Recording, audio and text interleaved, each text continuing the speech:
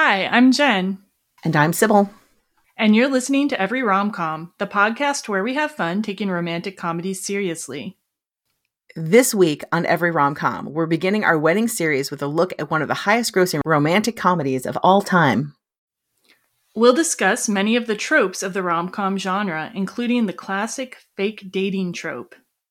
And we'll look at the careers of Sandra Bullock, Ryan Reynolds, Betty White, and more as we discuss the 2009 hit movie, The Proposal.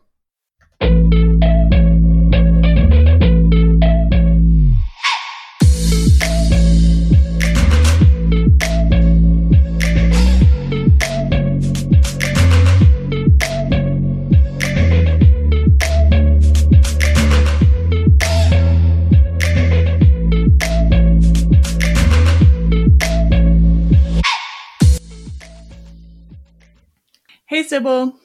Hi, Jennifer. It's good to be back. Yeah, it's good to have you back. I think, did you miss the entire Gen X series? I think we did. I felt really sad about it, but I did. I was super busy at that time, and I love Gen X movies. Yeah. What's your favorite? Just as we can look back and just pick one. I mean, can you have a favorite Gen X movie? I literally was there's so many good ones, and you did so many of them, but I will say, Chasing Amy is among my favorites. Nice. Yeah, I mean, it's a really good one. Yeah, after, covering them all again, yeah, Chasing Amy really sticks out to me as well. But yeah, it was really great to do the series. I'm sorry we missed you, but I'm glad to have you here for the beginning of the wedding rom-com series. Which I do like weddings. I do like rom-coms. Together, they're always magic. I wonder, what do you think makes them a magic combination? Well, I think that it's people coming together, right? So you have this thing where people are already in love, right? So they're coming together. It's also this heightened amount of energy for everyone involved, right? So because weddings, you have all of this emotion, you have all of this drama, whether it's good drama or bad drama, you have all this drama happening. And then you have people who are sitting around being but I wish this was me, and is this my time? And TikTok, so much stuff happens around weddings. Yeah. And there's a lot of pageantry too. One of the fun things is there tends to be music and dancing and interesting costumes as well. And like you said, people coming together. So you get the weird relatives or the strange wedding guests, the strange wedding officiants. So throughout the series, we're going to definitely visit a lot of different corners of that world. Also location. So you might go to a place that you would never go otherwise, because people will do crazy crap. They'll spend bank and go to castles for weddings, Jamaica, the Aruba. They go to all kinds of crazy places for weddings. You're okay, you had a wedding in the Antarctic. Okay. I don't know if that's ever been done, has it? I don't know, but they could do it. I'm sure somebody's out there being I can't wait to do the penguin wedding movie. So do you have a favorite wedding movie or wedding rom-com? Or I mean, my all-time favorite is probably Muriel's Wedding, which I know you and I both have a huge love of. Yeah. But Four Weddings and a Funeral is also such a good staple. Yeah. That would be right up near the top of my list as well. And we're definitely going to get that one covered during the series. And also, I really like The Wedding Banquet, which we might cover during the series. So we'll have a lot of other wedding movies to look forward to in this series. The whole thing has not been planned yet either. So if you have any ideas for wedding rom-coms you would like us to cover, please feel free to send us feedback at feedback@everyromcom.com. And before we get started with today's episode, a reminder, as usual on the show, we'll have a spoiler-free section at the beginning of the episode, and we will let you know when the spoiler section begins. We'd also like to remind you that you can follow the podcast on social media. Our Facebook page is Every Rom-Com, podcast and blog. Our Instagram is @EveryRomCom, and our Twitter handle is @EveryRomComPod. And as always, you can find the podcast at everyromcom.com. Send us feedback at feedback@everyromcom.com. And if you like what you hear, please rate, review, and subscribe to us on Apple Podcasts so you never miss an episode. And now we're going to listen to a part of the trailer for The Proposal. I need you around this weekend. You have a problem with that? No, it's my grandmother's 90th birthday, so I was going to go home, and it's fine. I'll cancel it. Is that your family? Yes. They tell you to quit? Every single day. Margaret Tate's office. This isn't about my second raise, is it? Margaret, your visa application is denied. You're being deported. Deported? It's not like I'm an immigrant or something. I'm from Canada. If you're deported, you can't work for an American company. If there was any way at all that we could make this thing work. Pardon the interruption. I understand the predicament, but there's something that you should know. We're getting married. Who is getting married? You and I are getting married. Yes. We are. Getting married. We are getting married. Yes. Can't fight a love like ours. So, are we good? Make it all legal and we'll put this whole thing behind us. I'm not gonna marry you. If you don't, you'll be on the street all alone looking for a job. Have the two of you told your parents about your secret love? We're going to their place this weekend. Oh, where's that? Alaska. Alaska. Where is Andrew's room? He'll sleep in here with you. We love to snuggle, don't we, honey? Huge snugglers. Breakfast for the happy couple. Oh my God, what is that? I'm sorry. What is it? It's the morning. This summer, How can you be around someone who made your life so miserable? sweetie, honey, some proposals change you. Why don't you get married here tomorrow? Let's see a kiss. Just do it really fast. For better or worse. Give her a real kiss.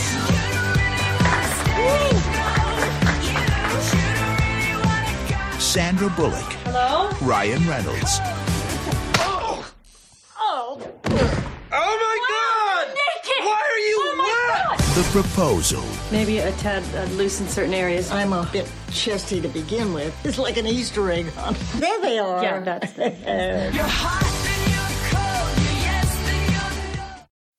Yay. That Katy Perry song, man, I feel like it should be in every trailer now. Like, it really made me jazzed.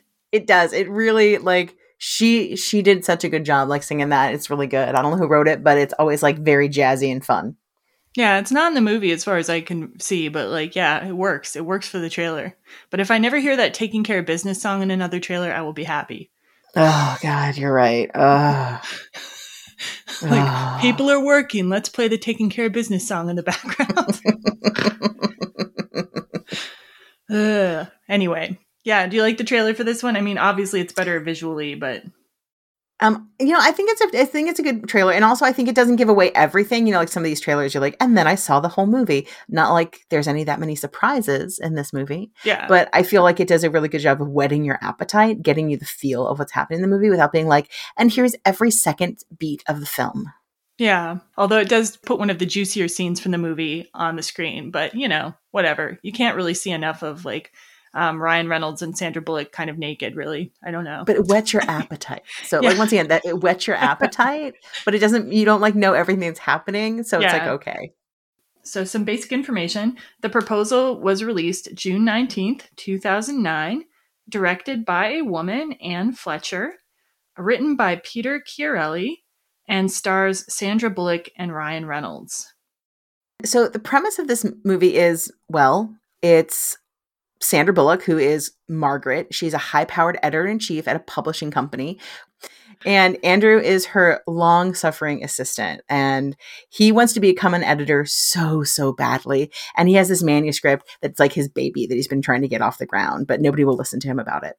When Margaret is threatened with deportation, she threatens Andrew, her assistant, into becoming her fiance for a green card. And he agrees to the arrangement in exchange for a promotion because he really wants to get this manuscript that he loves off the ground. So they decide that they're going to convince the immigration officer that their love is real because that's what you do in a movie like this. And they're going to go meet his family in Alaska. Yeah. So there's some interesting facts about the movie. First of all, The Proposal is one of the highest grossing romantic comedies of all time. Like, depending on what list you look at, it'll be placed a little differently because, I don't know, sometimes they're just doing domestic, sometimes they're doing international gross. But the Entertainment Weekly list has it as number 7 on the list of top grossing romantic comedies of all time, behind movies such as My Big Fat Greek Wedding, What Women Want, Hitch, Pretty Woman, There's Something About Mary, and Crazy Rich Asians. And we've only covered super fascinating to me. This was so interesting to me because, I mean, this is a really old movie too. Is it? It's only 2009. That's not really old. Well, it actually is. Think about, we're in 2022 now. That's actually pretty old these days. No, not to me. I mean, and Pretty Woman's on that list too. So there you go. And also, yeah, but you make a good point though, because like some of the lists will adjust things for inflation, some of the lists won't. So yeah, in that terms of that, sure. Yeah, we've only covered one of the other movies on that list so far, which is Crazy Rich Asians. So right, and yeah. but when I saw that it was Crazy Rich Asians was on that list, I was like, oh, so they actually did like the adjustment things probably, and I was like, wow, and The Proposal is on here. Fantastic. All right. So The Proposal was number 7 on Entertainment Weekly's list, and it grossed over $163 million domestically, with a worldwide box office of $314 million.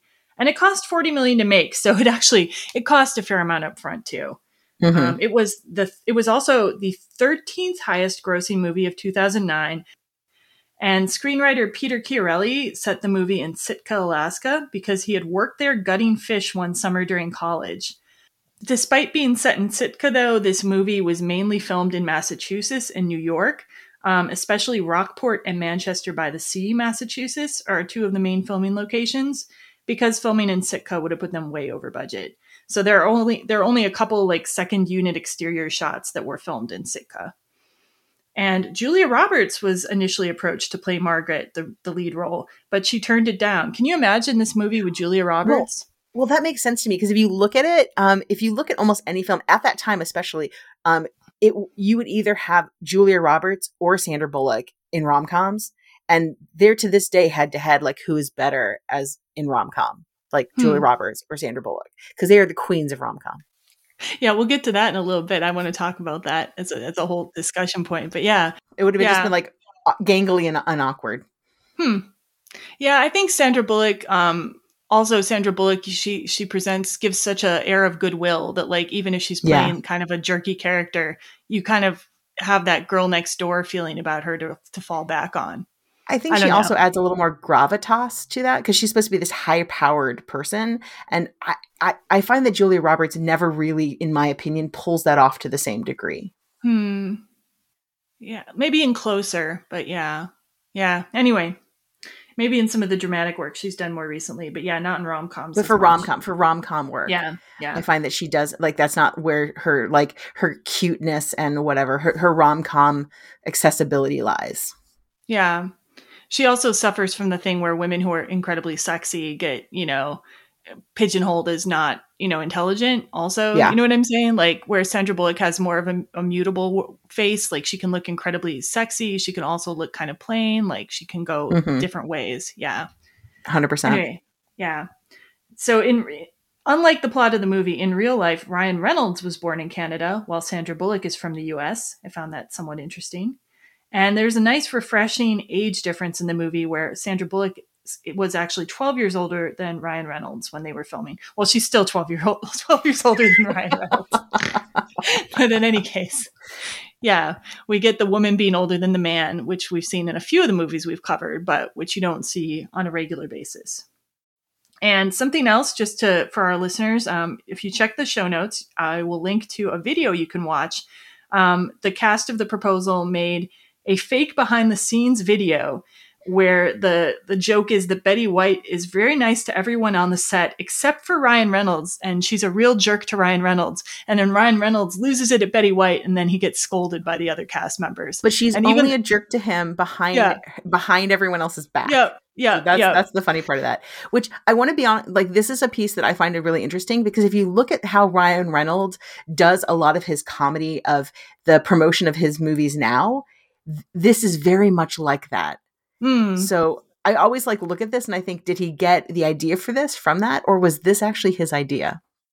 Oh, you mean like the Deadpool stuff and everything, or almost anything? If you look at a lot of his, besides Deadpool, but any of the stuff that he does, he does a lot of kind of this kind of faking comedy and self-deprecating, advertising for his films and whatever. This is the kind of stuff he does. Yeah, I mean, it's really funny, though. Even though we told you everything that happens, it's still funny to watch. It's still hysterical. Check it out. It's so funny.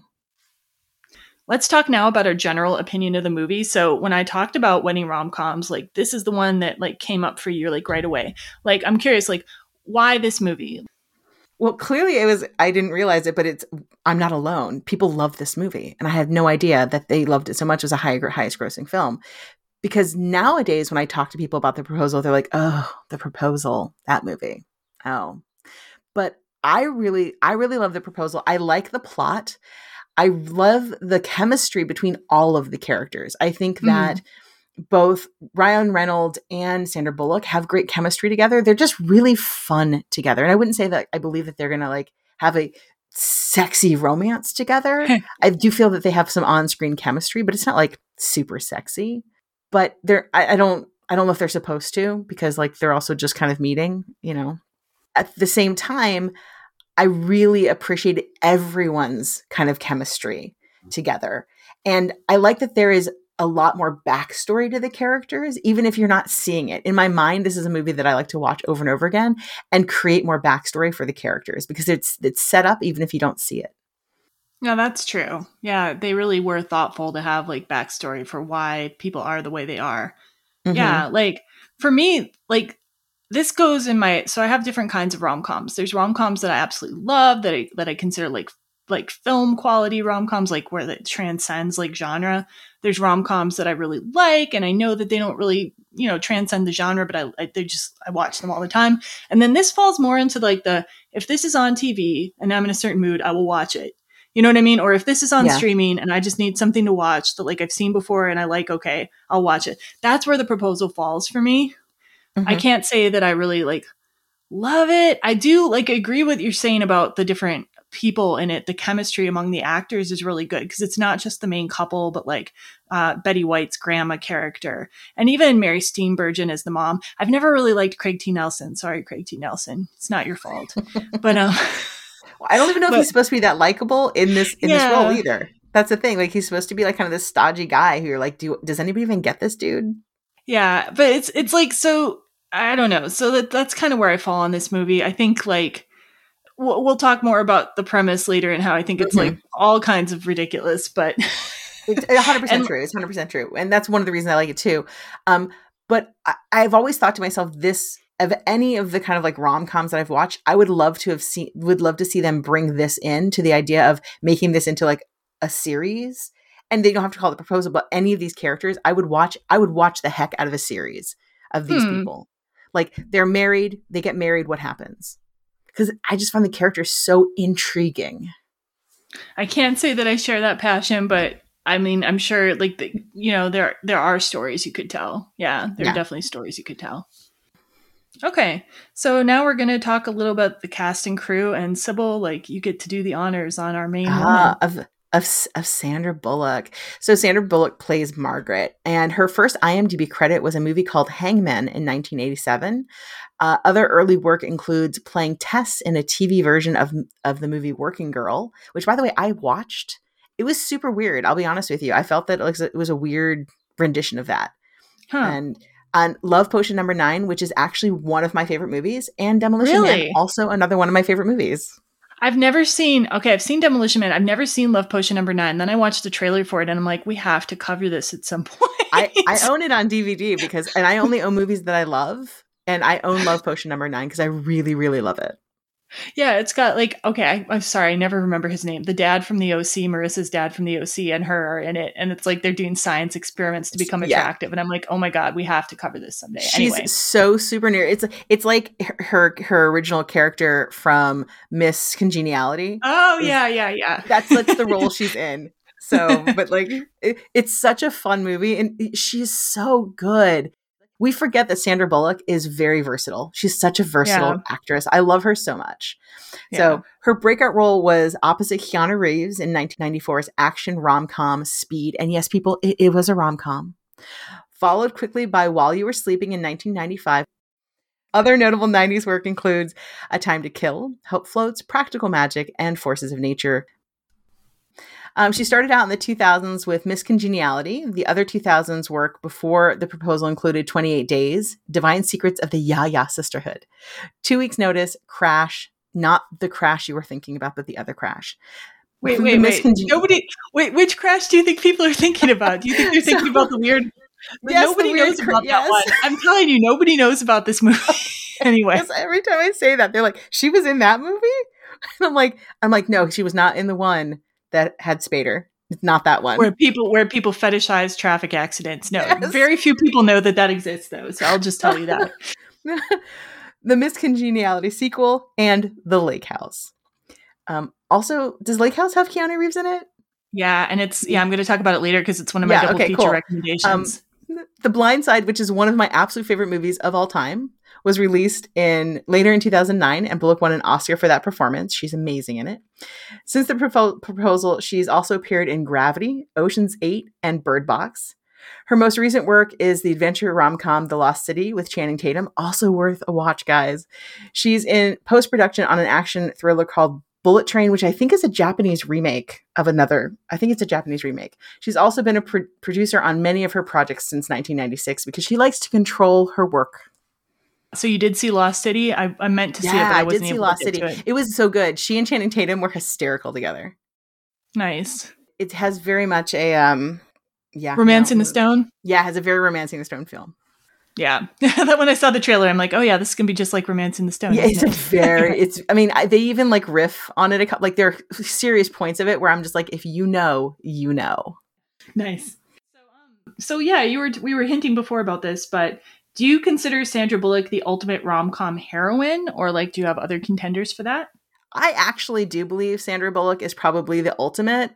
She's also just one of my favorite actresses. I don't know if you could tell by the way that like I love her films, but I do feel that she is probably one of the best. And the reason why I think that she is probably the ultimate is because she is, I think, more versatile than probably anybody else in rom-com. Oh yeah, you're starting to convince me a little bit with that. Yeah. Because, like, I have a hard time naming one person as the best. I will say that there's also evidence for this in, like, things like, so if you watch, like, in Scream 2 at the beginning of the movie, the guy's talking about, like, do we have to see another Sandra Bullock movie? And Sandra Bullock movie is, like, a stand-in for the word chick flick. And I've seen that in other places, too, where instead of saying chick flick, somebody says Sandra Bullock movie. She's just become so associated with female genres, including the rom-com. Like movies that give women pleasure, like that we like to see. So I think, like sort of the zeitgeist has sort of named her the ultimate rom-com heroine. But at the same time, like my favorite is When Harry Met Sally, and that's got Meg Ryan in it. And Meg Ryan's also a top contender. Julia Roberts, yes, also a top contender. Jennifer Lopez, I would say, is a top contender. And then there's historically, you've got other people like Audrey Hepburn, Katharine Hepburn, I guess. Like people, I'm not a big Katharine Hepburn fan, but that's okay. But, there's other contenders historically too. But yeah. Could you take any of those other actresses and swap them into every single role of any rom-com? I mean, every single role. I don't know if you could put Sandra Bullock in all the other ones. That's either. The thing. I think you can. That's the distinction for me. Is there, like, I've played this game before where I'm like, could I put Sandra Bullock in this movie, in this spot? I'm like, yeah, in this rom-com, it would probably be better with Sandra Bullock. Yeah, I could put Sandra Bullock in this film and it would probably be better. Yeah. So I dear listeners, start playing the game. Would Sandra Bullock be better as the star of that film as if it's a rom-com? That is intriguing. I don't know. I think you need Julia Roberts for Pretty Woman. I'll say that. I think it's can't hard not to see Julia Roberts in Pretty Woman, but I think Sandra Bullock could play it, no problem.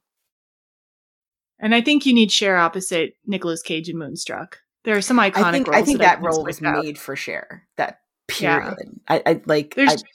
Yeah. But also like to play against. Playing against Nicolas Cage? I mean, you have to be a certain kind of person. Yes, you do. Like there's certain. So I guess I would say that there's certain iconic roles like where I could only see the person who plays it playing it. But I guess I agree that like in a standard issue rom-com, something that's less like I could definitely see Sandra Bullock replacing most of the ones I just thought of in my head. Like I tried to put her in like The Wedding Planner. I tried to put her in When Harry Met Sally. I could see her in When Harry Met Sally. I tried to put her in My Best Friend's Wedding. I could see her in that. So yeah, I think you're right. She might be the ultimate. There you go. And because that's what finally made my decision. And I started playing this game like 5 years ago. And then it has just continued. And when she did Bird Box, I was like, can she do something like Bird Box? And look, she did. There you go. Yeah.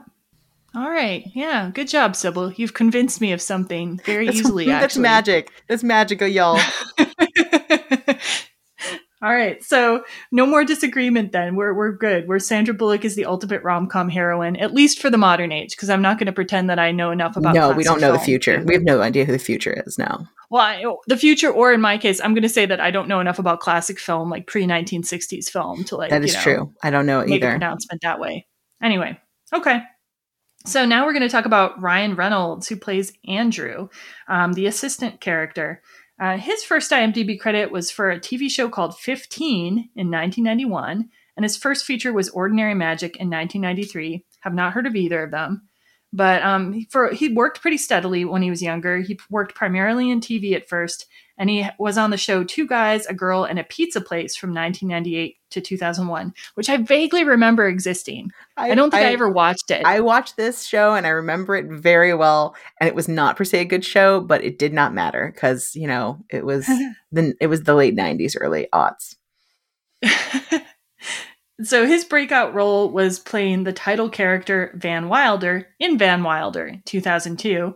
I think I saw that once. I don't remember it very well. I've never seen that. Not ever.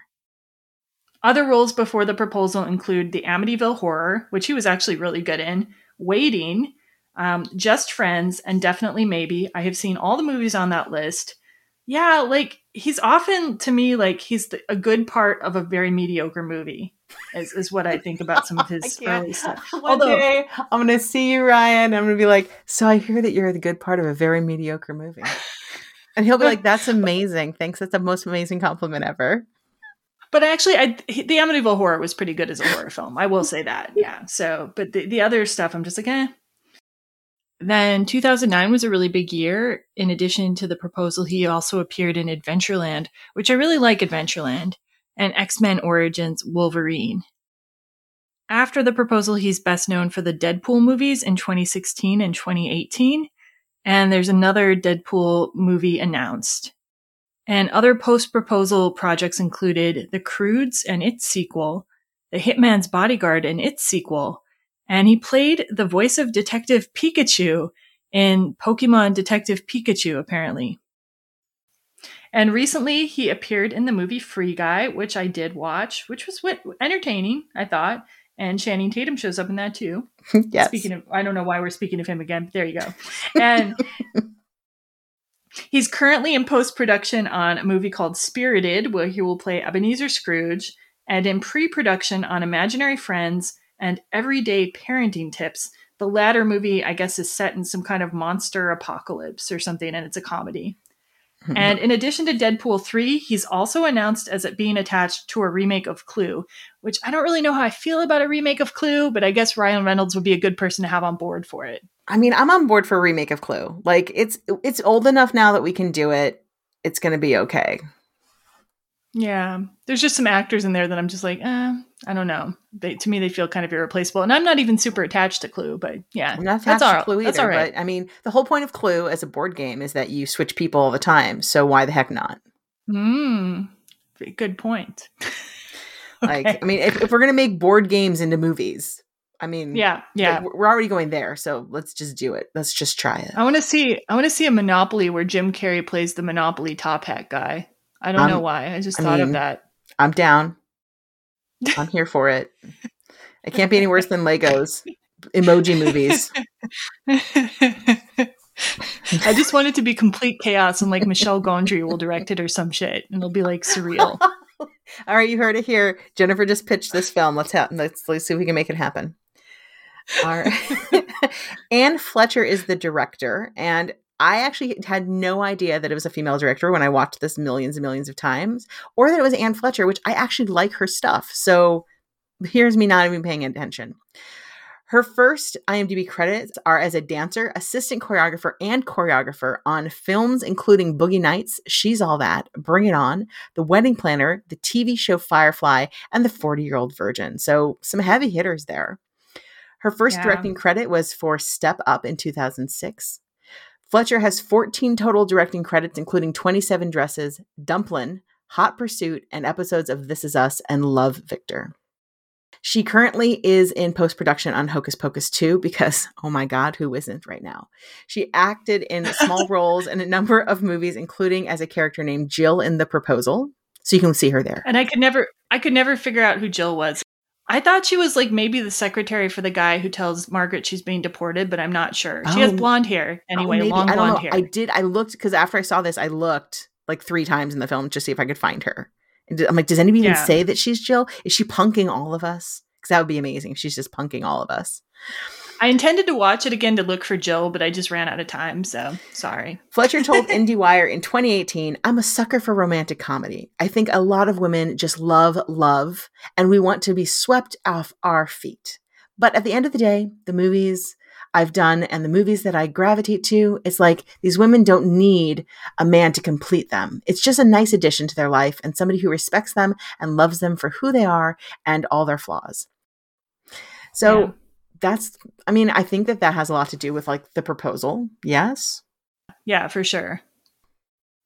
So we're not going to be able to tell like a lot about Betty White. Like we're covering a lot of people for this, but Betty White is in the movie and she plays Grandma Annie.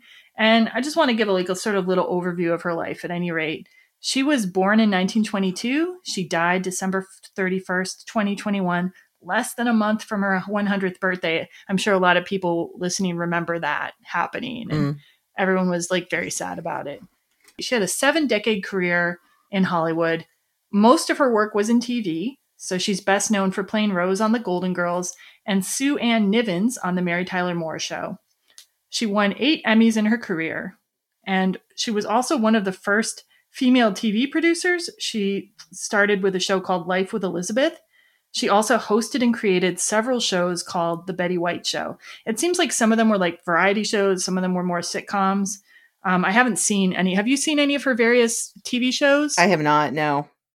She's also done movie work. So in addition to The Proposal, she did movies like Lake Placid, Bringing Down the House, and You Again. And in 2010, the year after The Proposal, Betty White became the oldest person to host Saturday Night Live and won an Emmy for her guest star work.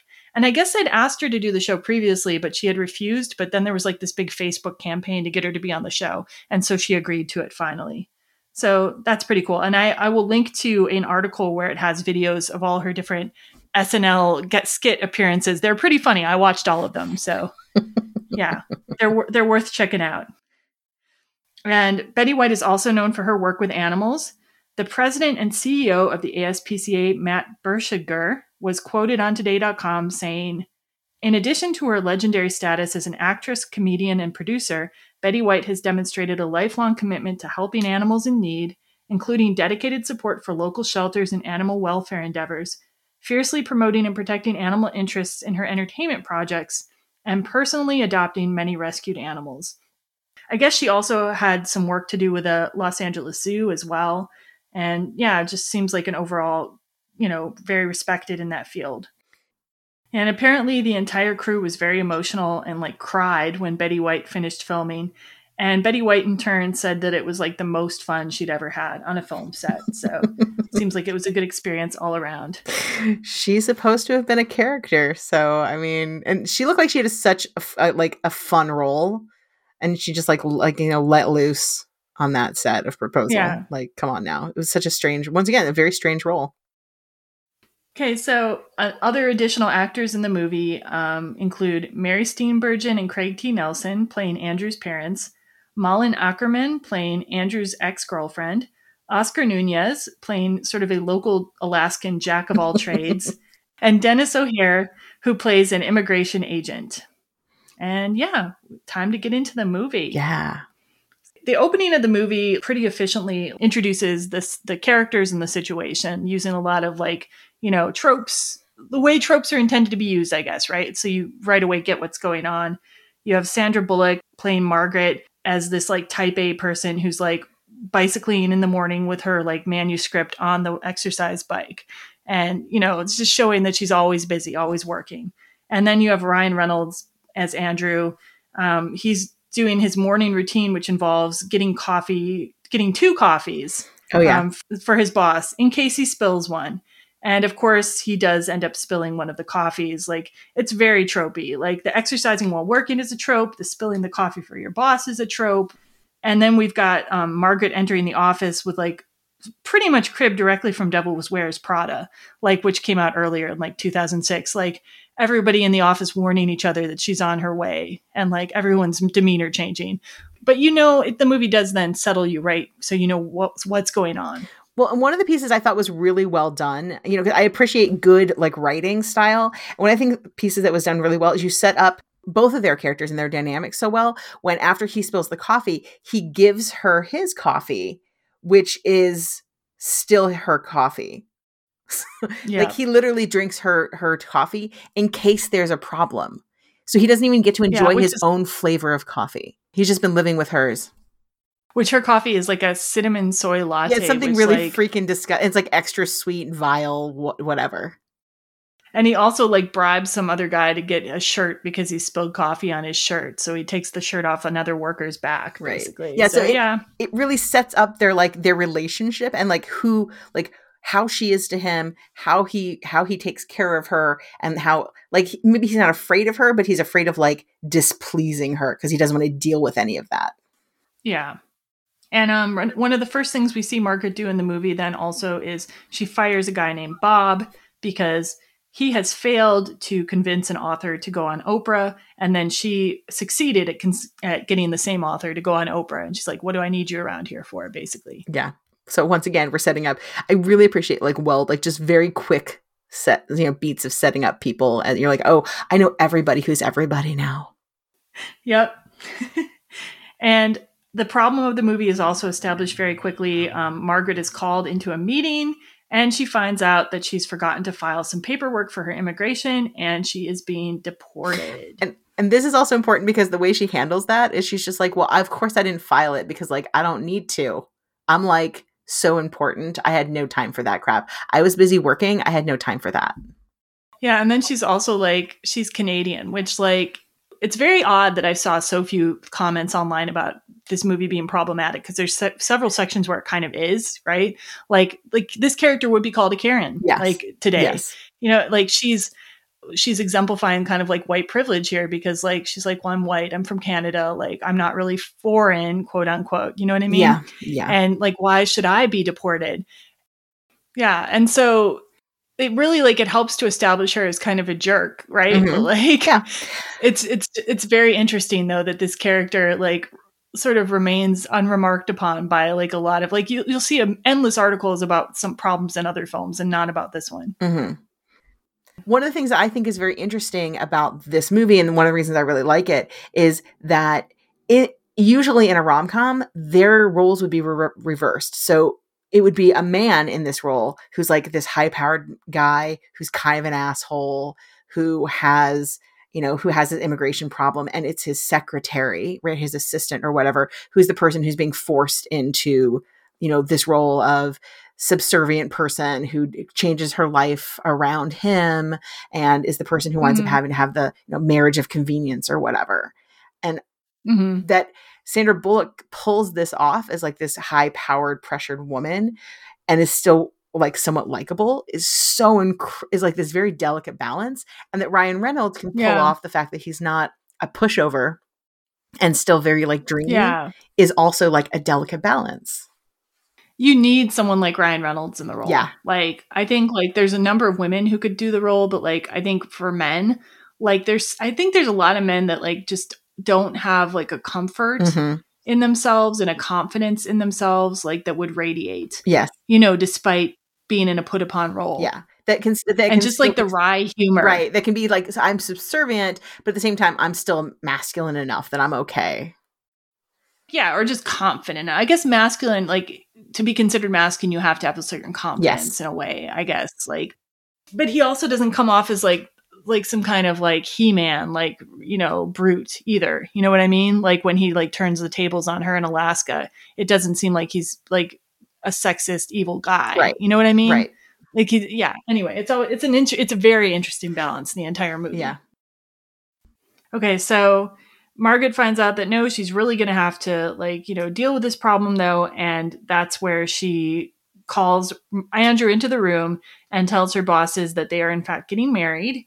And this is all a surprise to Andrew, but he has learned to just go with things because, he has to please Margaret in order to keep his job, basically. And so he just sort of goes with the fact that they're getting married, and he's just in a complete daze. I've watched this a few times, and I'm always like, is he in a daze? Does he just go with it? I think at this point he's already thinking to himself, how can I utilize this to my benefit? Oh, I really do think that, because what we learn about him later is that, wait, we're in a spoiler free zone, so never mind. So the next step we see, they're at the immigration office, and here's another like Karen moment. Like, this is the worst that Sandra Bullock comes off in the whole movie to me, is like this. There's this whole office filled with mostly people of color, like from, Asian countries for the most part, I think is what I saw in the office. And she pushes ahead of all these people and just goes to the front of the line. First of all, that wouldn't work. I'm sorry. Like, I don't care. Like, she didn't bribe anybody. I don't care how rich you are. The guy working at the immigration desk isn't going to just wave you back to the back office. In my opinion. I watched that, and I was like, I don't think anybody would have. They would have been like, "Ma'am, I'm sorry, you can go back to the end of the line. There's people in front of you." Yeah, actually, it would have been a good beat too if he just like sent her to the back of the line, and then she just sat there looking dopey, and then later, or he just sent her. He was like, "We'll absolutely help you, and we'll put you in a room, and we'll leave you there for 5-6 hours." Yeah, just like do something that like demoralizes her right away. Would have been funny, I think. Yeah, you just, you don't mess with immigration though. Like, you just don't. And so they go into but they improbably manage to go into the office with the Dennis O'Hare playing the immigration agent. And while they're there, like, he's right away like very, suspicious of their like sudden romance and sudden wedding, because obviously she's already on their radar. They're already in process of getting her out of the country. Which also seemed kind of suspicious to me, because I'm like, what immigration is like this on top of crap? Yeah, right. I was like, so wait, this is how on top of crap you are? You're like, oh, we're already like in the process of getting this Canadian lady out. That's what's happening. I'm like, really? Okay. I mean, yeah, they could be on top of things to a certain extent, and they could certainly look her up in the computer and stuff like that and find out information about her. But this guy is portrayed as being like he's like personally overseeing her case or something. Right. Like he's like, I'm gunning for you. I'm gunning to get you out. And you're like, okay, sir. All right. As if she's a criminal of some sort that is beyond the regular criminals. Okay. Yeah, I don't know. And the whole thing is like set up in a ridiculously improbable thing. It's true. And then she wants to leave the office, and she's like, don't you have like landscapers and busboys to deal with out there or something? I'm like, oh. You definitely, it's definitely cringy. You're like, no. Before they leave the office, Andrew comes up with the idea that he's being promoted. Like, and he tells the immigration office, yeah, like, we were just waiting to announce my promotion. And she's like, your promotion? He's like, yes, my promotion to editor. And so he comes up with this idea to convince the immigration agent, but he's at the same time solidified his end of the deal. Which is once again another reason why I think that he was already like forming this plan. Like, I don't think it was like magically just thought it up there. I think he was like, I was pre-forming this a little bit, but now was a great time to start putting this plan into action. Yeah. Outside the office then, Andrew is just says he's not going to go along with it at first. He's been threatened with jail and a huge fine by this immigration agent, and he needs this promotion to be fact. And he drives a bargain with Margaret, which includes getting her to kneel down on the ground on New York City streets and propose to him. Yes. In a very, very tight skirt, a super tight skirt. And giant heels. Yeah. True. So one of the things I like about this section too is it's a mutual trapping, essentially. So it's, they're kind of mutually trapping each other. Unlike kind of other, marriage of convenience or, green card kind of situations, he's essentially holding her hostage with this. And he's like, it's not that like, oh, I just need money or something. He's like, no, I'm going to get you in trouble if you don't do this for me. He's gaining power in the relationship. So this has become a power struggle as well as, so it's a power play, not just like, oh, we're going to like fall in love or, oh, it's, for money or something. So if you think of most of these like rom-coms where it's, these marriages of convenience or it's a marriage because, you need a green card or something, it's usually one person is doing it for the other person. This is because of power as well. Like, I'm going to gain power over that person who's asking me to do this thing for them, which it doesn't happen very much, in my opinion, in rom-coms. Yeah, I agree with that. And then also, like, I forgot to mention, one of the other reasons Andrew agrees with this is not just for the promotion, but she's been told that they're going to put the guy she just fired in charge of the office if she's deported. And she says the first thing Bob is going to do, the guy she just fired, he's going to fire you, Andrew. So Ryan Reynolds' character is not only looking at like not getting a promotion, but also maybe losing his job if she gets deported. Yeah. So there's also that going on. So I just need to say, like, just in case anybody is under the impression that this movie is at all realistic, this would not work. Like, I just right away, like, I did research on getting a green card through marriage. And while most of these petitions actually are approved eventually, in this situation, they would have a difficult or impossible time, getting this marriage approved. Because in addition to answering a certain number of questions correctly in an interview, according to Boundless.com, you and your spouse must provide evidence of your relationship and your life together, such as financial documents, photos from trips together, and birth certificates of your children, if you have any. And it also says at Boundless.com, if you are currently in removal proceedings, you are ineligible to apply for a green card from within the United States. And as far as I can tell from this movie, she is currently in removal proceedings. She is. Oh, yeah, she is. So, like, don't try this at home, folks.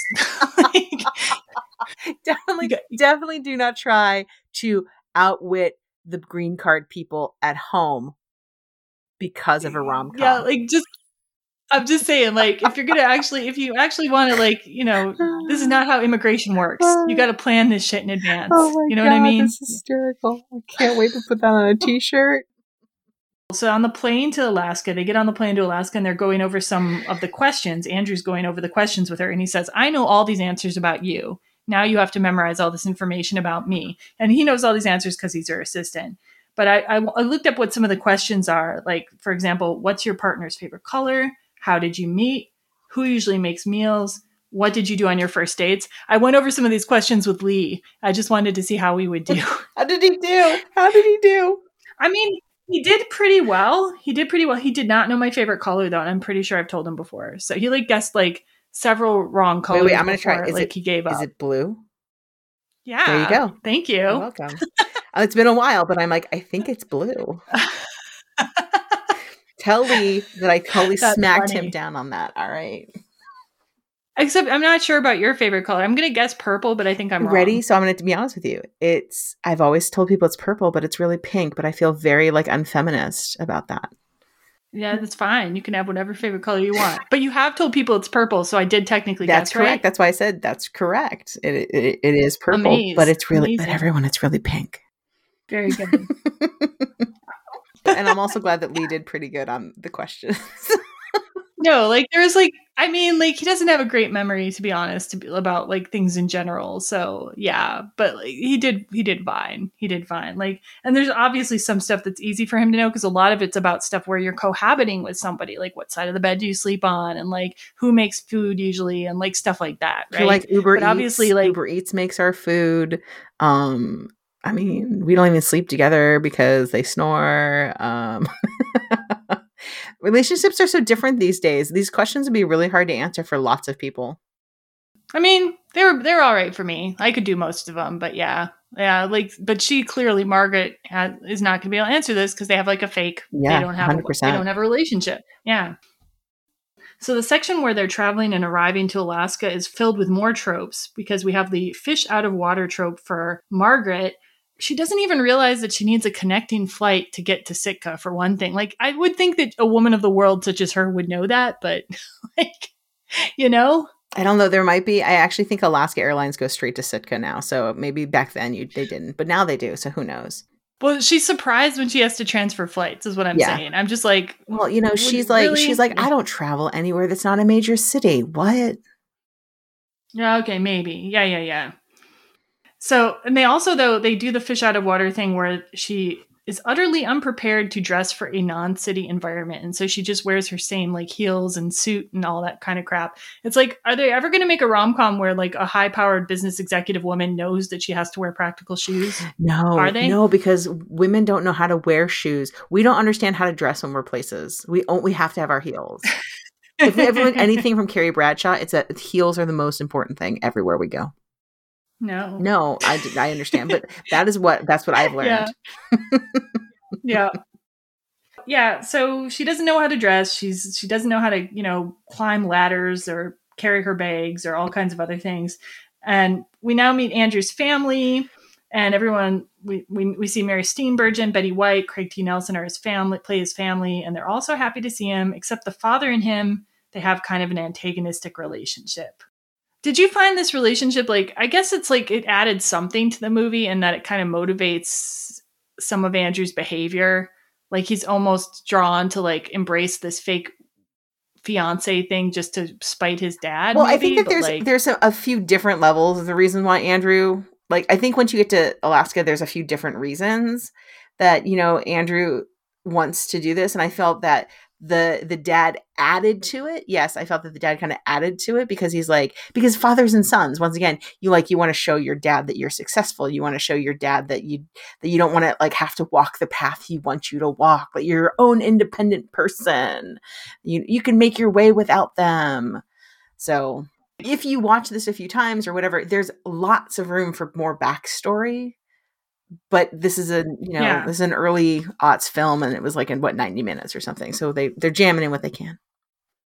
Just to be clear, just to clarify, the reason the father's antagonistic is he thinks that Andrew should have stayed back home and run whatever amorphous family business empire he has going, because his family is kind of rich. Yeah, they're kind of important in that town. Yeah, they're huge house. They own all the stuff in town. And this is one of the things. So he is from a rich family, guys. He's from a rich family. He grew up pretty much having everything, and he's trying to get away from all that. But having all kind of everything handed to him has not helped hand him his manuscript being published, getting ahead in the publishing world. And I think that for him, when he looked at this possibility with this fake marriage, he's well, this will get this job done for me. Let's do this thing.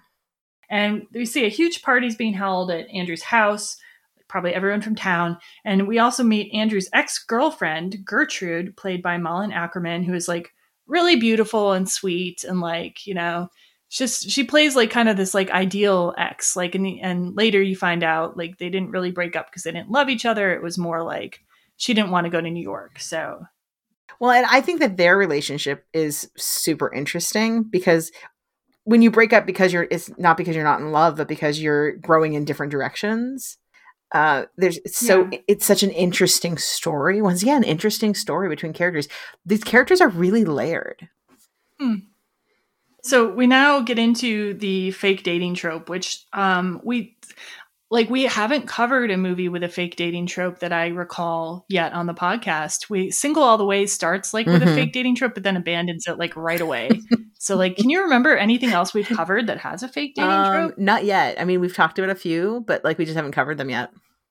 I mean, I like the fake dating trope. I like reading it in fanfic, which is probably where I encountered most of it. You read romance novels. Yep. Do you like the ones with the fake dating trope or forced together? Yeah. So forced together marriage, also Marriage of Convenience. So Marriage of Convenience, forced to date, whatever. I do appreciate those.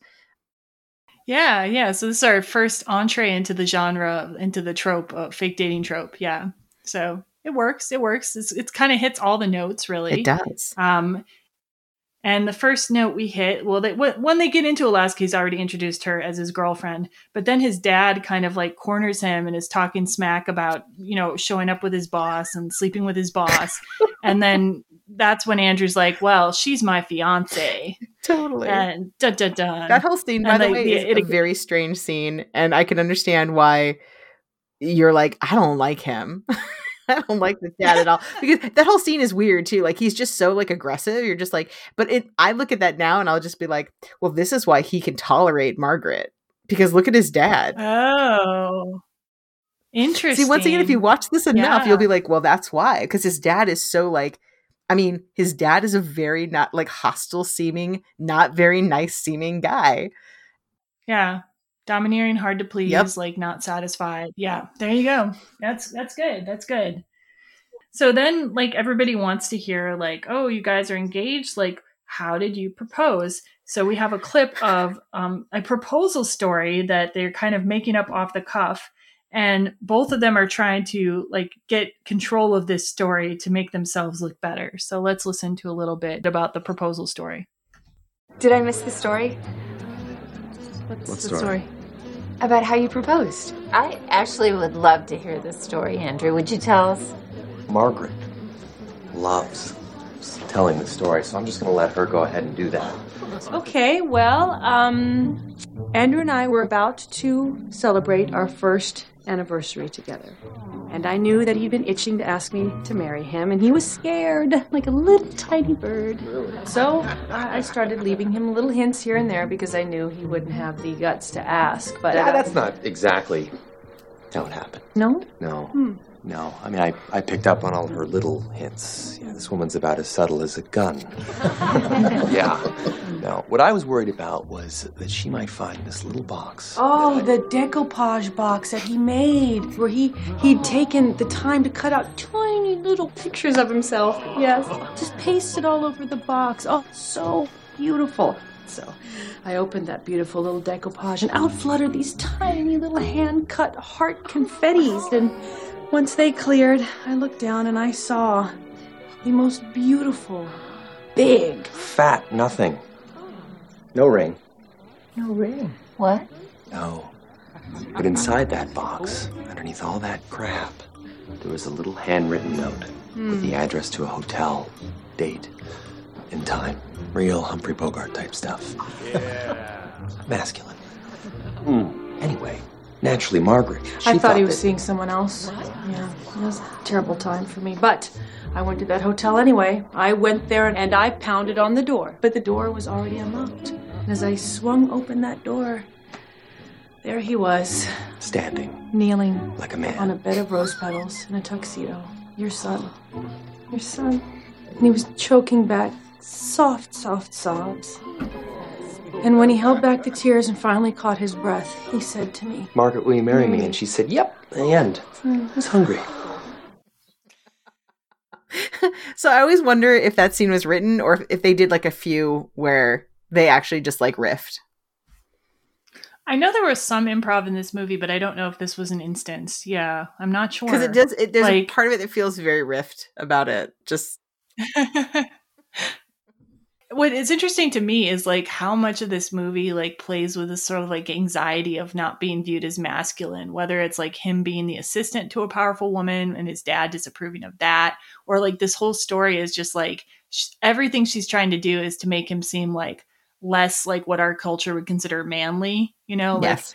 choking back the tears and the decoupage box and the little things that he cut out. Like it's so like there's aspects of the movie that I find feminist, but like in a way like this like using feminine qualities to like demean him does not feel feminist to me. So it's a weird mix. Right. Well, and if you look at all that now, like all of the things that she said about like how he did a proposal in this day and age, people be like, that's amazing. And it, because men do not have to be as masculine as that anymore. Like that he would cut up little hearts and do like a decoupage box. They'd be like, that's amazing. And he'd be like, I'm very masculine. I can embrace my art, you know?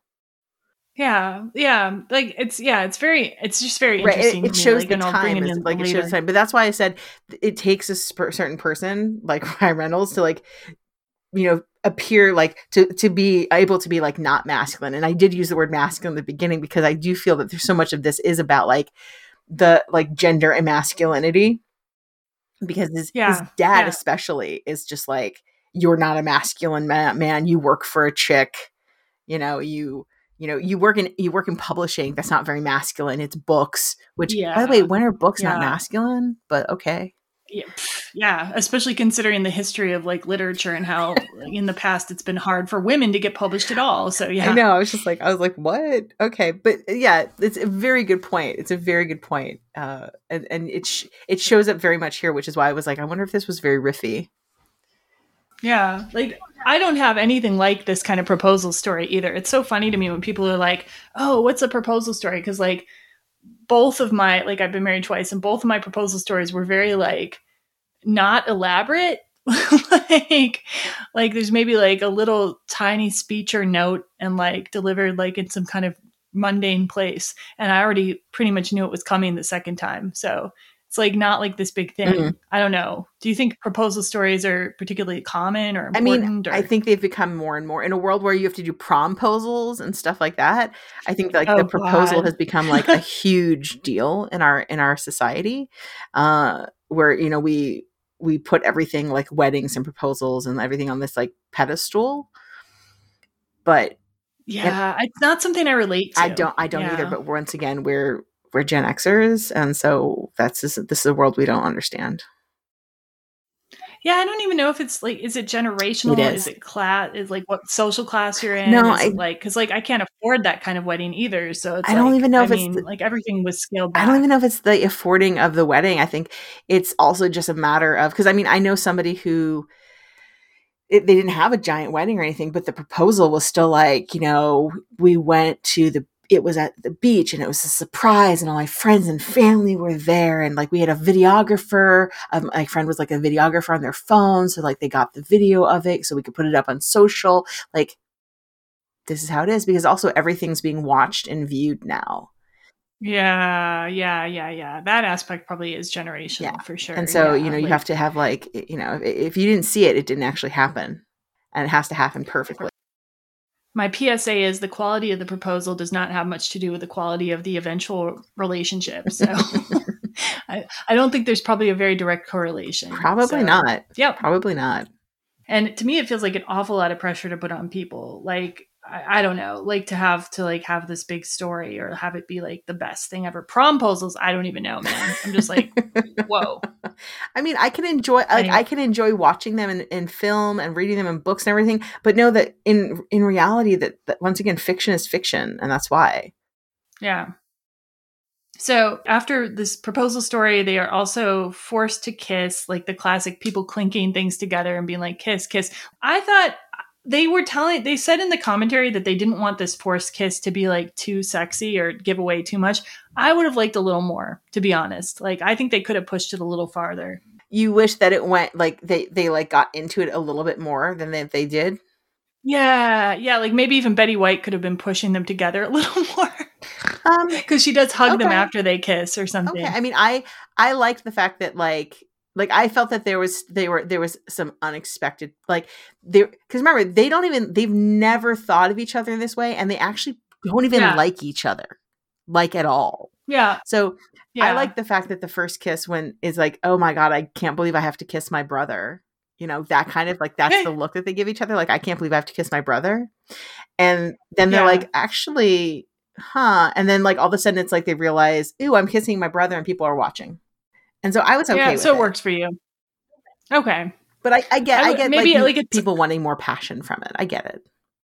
Yeah, I could have been good with like it gets really hot and then it gets cold again and then it gets hot and then it's cold. I like that more a little bit. Mm-hmm. That kind instead of like the very slow build. I kind of like it when it's like back and forth a little bit. But yeah, it's just a preference. It is a preference. It is a preference. Deal. And then like the final like seal of the take dating trope, they are then forced to share a room. And there's a blanket in the room that Betty White's character calls the baby maker, which Sandra Bullock spends the rest of the movie shooing away from her. This is so of all the parts of the movie, this section is the weirdest section to me. Like that they have like a blanket called the baby maker that they want to put them in a room together and be like, here, use this baby maker. This is just the weirdest part. I was like, would a family actually be like, I can't wait for you guys to get it on and make babies. You're not even married yet, but do it.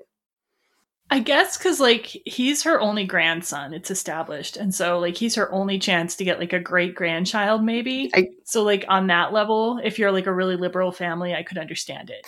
Okay, I don't know. It was just like always really weird to me. I was just like, whoa. And later, Grandma Annie says that she was pregnant when she was in the wedding dress. That's right.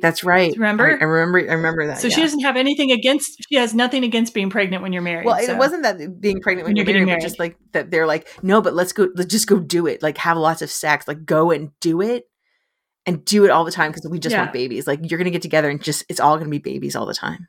Yeah, apparently. So they're going to share this room with this blanket. We'll talk more about that later. We now need to talk about a rom-com dog. Yes. Kevin the dog. Yes. It's this like little white yippy kind of guy, which according to People magazine is a white American Eskimo dog. Kevin the dog was played by 4 dogs, Flurry, Sitka, Nanu, and Winter. And apparently Flurry was a favorite with the cast and crew and bonded with Sandra Bullock. But yeah, there's this little dog, and we're told that like be careful not to let Kevin out because an eagle could take him away. And so, of course, we have to have one of these like madcap scenes where Sandra Bullock gets up in the morning, or sorry, I don't know. Sandra Bullock gets a cell phone call in the middle of the night where it's still light out. She goes outside and Kevin follows her. She doesn't notice. And we see an eagle swoop down, grab Kevin. So surprisingly, Margaret actually does try to rescue Kevin by throwing her phone at the eagle. And the eagle drops Kevin. She catches Kevin, and then the eagle takes her phone. So it's one of those like random madcap scenes that you see in some of these movies. Does it work for you? I mean, I've always found the scene to be completely weird, but I'm just like, whatever. I'm in it. I'm here for it because I mean, she sells it. She sells it so well, and like that everybody like kind of watches. So the other thing that's happening is other people are watching as she's like running around, and they think that she's just playing with a dog. They don't have any idea what's going on. Oh yeah. Oh, I forgot to add in the last part. Yeah, when she's running around with the dog, then what she's doing is the eagle is taking her phone, and now she's like changed her mind. She's like, "No, take the dog. Give me my phone she's back." Trying to trade now the eagle. The eagle. She's like, "Take the dog. Give me my phone. Never mind." So I'm kind of in it. I'm in it with this scene, but I mean, it's completely ridiculous. Like nobody's going to do this, but at the same time, it's a movie, and I'm there for it. I'm just surprised that Margaret was like trying to rescue Kevin in the first place because she didn't seem to like Kevin. But like, remember, so what's happening? This is a scene where you're showing that she is beginning to change. This is you know she's being redeemed. So this is her arc. And her arc is, for a minute there, she was worried about a dog and not her phone. Yep. Yeah. And then she changed her mind. Yeah, but then she was like, never mind, I really need that phone. Forget it. So according to an article, which I'll put in the show notes, the Alaska Department of Fish and Game says that an eagle could potentially pick up a 6 to 8 pound dog. Absolutely. If it were already flying at high speed. So not if it was coming from like just a perch, but if it was flying already at a high speed, it could pick up a dog. I mean, it happens in California and Las Vegas here all the time. People lose their chihuahuas and stuff to owls and hawks all the time. And the eagles are way bigger. Wow. For curious people, the dog and eagle scene was done using green screen, but there were actually dogs and eagles on the set. They just weren't together at the same time. And a prop dog was used in any situation where the dog would have been in danger otherwise. So if you look really closely when she's catching Kevin, you can see a moment where it switches from the prop dog to Kevin. Because Betty White was on the scene. Don't worry about it. No animals were hurt for sure. Not even like by mistake. That's right. Okay, so do you want to say more about the Kevin? No, I'm really excited to talk about this next section because I like what you have down. Okay, why don't you introduce Okay, so the next section is what I consider to be the strangest part of this movie. It is the male stripper scene. And Jennifer has a note that I can't even deal with this scene. That is the note that she has written down. Okay. Which, I'll be honest with you, I would be fine if this section was cut from this movie. I generally just skip through it because it's like, what is the scene about? Okay, so Ramon is the guy about town who has like all these different jobs. And this is when you first kind of meet him in his stripper role. And everybody's the women in the town are super excited because they're going down to the bar, the local bar strip joint. And they're going to go see, the stripper in action, Ramon, who's played by Oscar Nunez, who's also Oscar from The Office. And that was already a really popular show at the time. And I love that actor in The Office. I'll just put that there. You go. Anyway. And this is something that you think that maybe it's just done because they want to have a stripper for like, the bride or something. Because they make it this big deal. They're like, oh, come with us, Margaret. We have a surprise for you because, it's your wedding, etc. But no, he's there all the time. This is his regular thing. He does it like Tuesdays and Thursdays or something. And it's horrible. It is the worst horrible stripping you've ever seen. It is appalling, and his outfit's appalling, and it makes you want to die. And I'm pretty sure even if you were in Alaska, you wouldn't want to watch this. There's way too much body hair near the groin on display. Yes. It is like very awkward, and like his lascivious faces are just like too much. I don't even mind that he's like, out of shape a little No. bit because like the full Monty didn't that's make me fine. cringe. It's all the other stuff around it. It's so uncomfortable and awkward. And just the way she reacts, the way Margaret reacts to this, like she's been forced to go up on stage, the way she reacts to his dancing, where she's kind of like pushing her hands at him away to get him away or whatever, exactly what I'd be doing. Actually, I wouldn't have gotten on the stage. They wouldn't have gotten me up there. I'm sorry. It's not happening. Right? I'm like, at the best of times, I'm not really interested in male stripper. I think the only time I've ever thought that maybe I could watch one is when I saw Magic Mike, when I saw Channing Tatum, and then I'm like, okay. Channing Tatum, maybe. All right. Okay.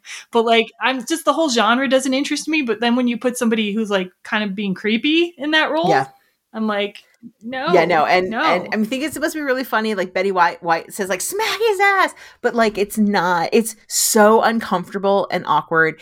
It is a scene that could easily be stripped from this movie and the movie probably would be better. Pun intended or not? Yes, pun intended.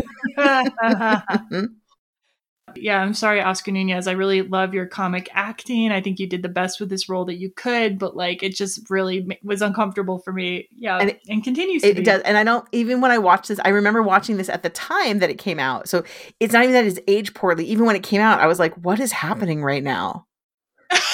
Yes. I remember sitting there and being like, what is happening right now? And I think it was supposed to set up the idea that like Alaska is this middle of nowhere place and they're all a bunch of podunks. But like we've already set up the idea, like, look at their house. They're not a bunch of podunks. And then the one funny thing that does come out of this is like later Sandra Bullock and Malin Ackerman, they're having a conversation about when she dated Andrew, and like you get to know a little bit more about Andrew's past relationship with Gertrude and everything. But then if you look in the background, the doors being open and you see Betty White and Ramon dancing together, and that was kind of funny. That background action, like her enthusiasm for Ramon is much funnier than like Sandra Bullock's uncomfortability with him. So. Like if you wanted to do something with this scene, it would have been more interesting if it would have been like, we all come down to support Ramon. You know, he was a stripper for years and like, we just like to support him. That would have made this much more interesting to me, that like the town bonds together because this is something Ramon still wants to do. Yeah. And I'd be like, okay. And you're just like, go with it. Just go with it, you know? And like, we love him because like, he's part of our family. He's part of the town's family. I would have been on board for that. That's how you could like save that section. But like, why even have it? It's super weird. Yeah, there's a lot going on in this movie. Yeah. There's a lot of madcap wacky things. There's Ramon, there's Kevin, there's like there's a thread of the ex-girlfriend, the thread of the dad. There's like so many different ways you could have gone. If you'd cut one of them or the other, yeah, you would still be fine. But yeah. Indeed. All right, so now we get to the naked scene. Yes. Yeah, Margaret has taken a shower and she needs a towel and she thinks she's alone in the house, but she's not sure. The towels are not kept in the bathroom because no one understands these reasons. They're so far away and like they're not in they're not. So I can understand towels not being in the bathroom. It happens, right? But they're usually like much closer and you don't have to leave so far away. And then the other inexplicable thing is that Andrew's come in from like chopping like wood or something, and he like instead of getting undressed, he's wearing earphones so he can't hear anything, I guess. But instead of like him like taking off his clothes in the house, he takes off his clothes on a balcony, and so he's walking in from the balcony into the room. He's not aware that Margaret is like walking out to get this towel or something, and they somehow. Oh, because of antics with Kevin, also the dog, they somehow smash into each other, like full on chest to chest naked and fall on the ground. Yeah. And I kind of like it, even though the way they designed this to happen is completely improbable. I mean, it was kind of hot in a way and kind of funny at the same time because the way they react to each other is just hysterical. Yes. This is one of my absolute favorite scenes. I am here for the scene. I also think it is one of my favorite rom-com scenes like ever made. Like, oh yeah, like it's well choreographed. I think that they're incredibly hot together. Like I'm just like, wow, that's a lot of naked flesh. Like think about like when you see in a rom-com that much naked flesh pounding into each other. Yeah, but you can get away with it because it's not supposed an to be funny. Explicitly sexual situation. Right. Yeah. They're both incredibly attractive people. Oh yeah. Right. So they're both incredibly attractive people. So they mash into each other. They both make it seem very sexy. You know, she's hot, he's sweaty. They smash into each other, but at the same time, they're grabbing and gripping at each other, and you're like, I'm here for this. Okay. All right. Yeah. Mm-hmm. Yeah. More of that, please. But it's still funny, but at the same time, you're like, oh no, they're into each other. And this is where you first, like, I really start thinking, oh, they're into each other. They're really into each other. Mm-hmm. So I guess during the filming of this scene too, like they started out trying to wear like those like fig leaves that they'll put on movie sets, but they kept falling off. So eventually like Sandra Bullock and Ryan Reynolds were just like, fine, we're just going to shoot this naked and we'll do our best. I mean, they're so naked. So I don't know if you could have hidden that much. And there's so much movement that like, I think keeping anything on, like the little sock on your doodad privates and her little like, triangle. Nope, you're just gonna have to smash them together. And I think that probably made it extra funny for them. They got through it and they did a great job, but like I'm sure it started off pretty awkward and like like it seems like Sandra Bullock said she also had to get over like just the sort of the self-consciousness about having herself appear naked on film. But she is a fine looking woman. But if you think about it, when else has she been naked? Like I think this might be the only time you ever see her full naked. Yeah, you could be right. Yeah. You could be right. And she is absolutely incredible looking, but I think this is the most flesh you'll ever see off of her ever. Because she doesn't even show her boobs really. She's not that person. Yeah. This is the most you'll ever see of Sandy Bullock. I also really like this scene because once again, it is incredibly well like timed, paced, choreographed. And I really appreciate good comedic timing. And I find that this is incredibly good comedic timing. Well, choreographed too. Remember, the director started as a choreographer, so there you go. That is true. And I find that this is so well choreographed. I like you, and you know what's happening. You know the beats are happening. You know where they're headed. You know what's going to happen. And you're just sitting there waiting.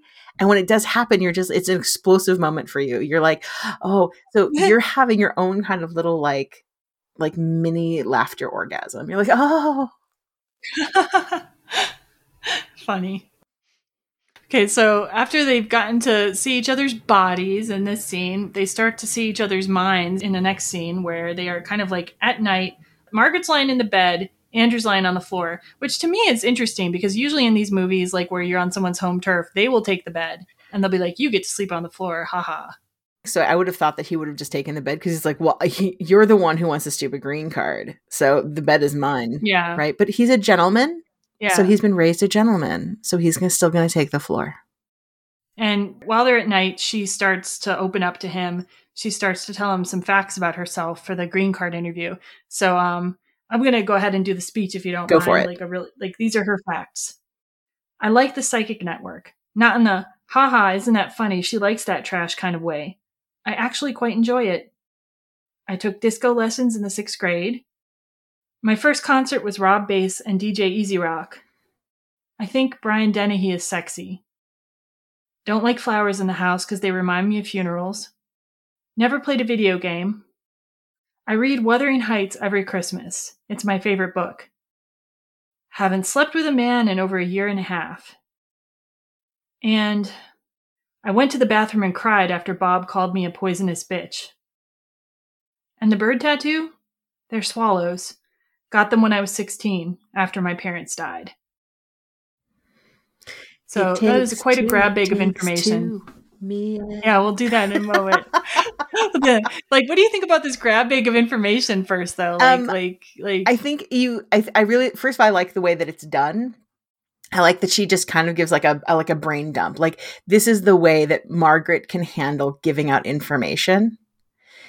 You know, she's just like, I can't tell you about myself in like conversation, but I can give you just like a brain dump because then it seems a little less personal and you can learn about me. And that way, if you reject me in any way, like I gave information, but I didn't give a part of me with that information. Yeah, and clearly, though, it's also not all for the immigration interview because he's not going to tell the immigration person that she hasn't slept with a man in over 1.5 years. Right. She's just telling him some real shit. Yeah. Too. So, but that's like, I really like how this is done. I like how this is written. I like that she gets to be really vulnerable here. Apparently, getting naked and smashing into somebody really has helped her, shed some layers physically, metaphorically. Yeah. And I also like the pieces that are shown. Right. Like this all seems so real to me. Like this seems like a real conversation somebody could have had with somebody. Oh, and then like you were saying, Andrew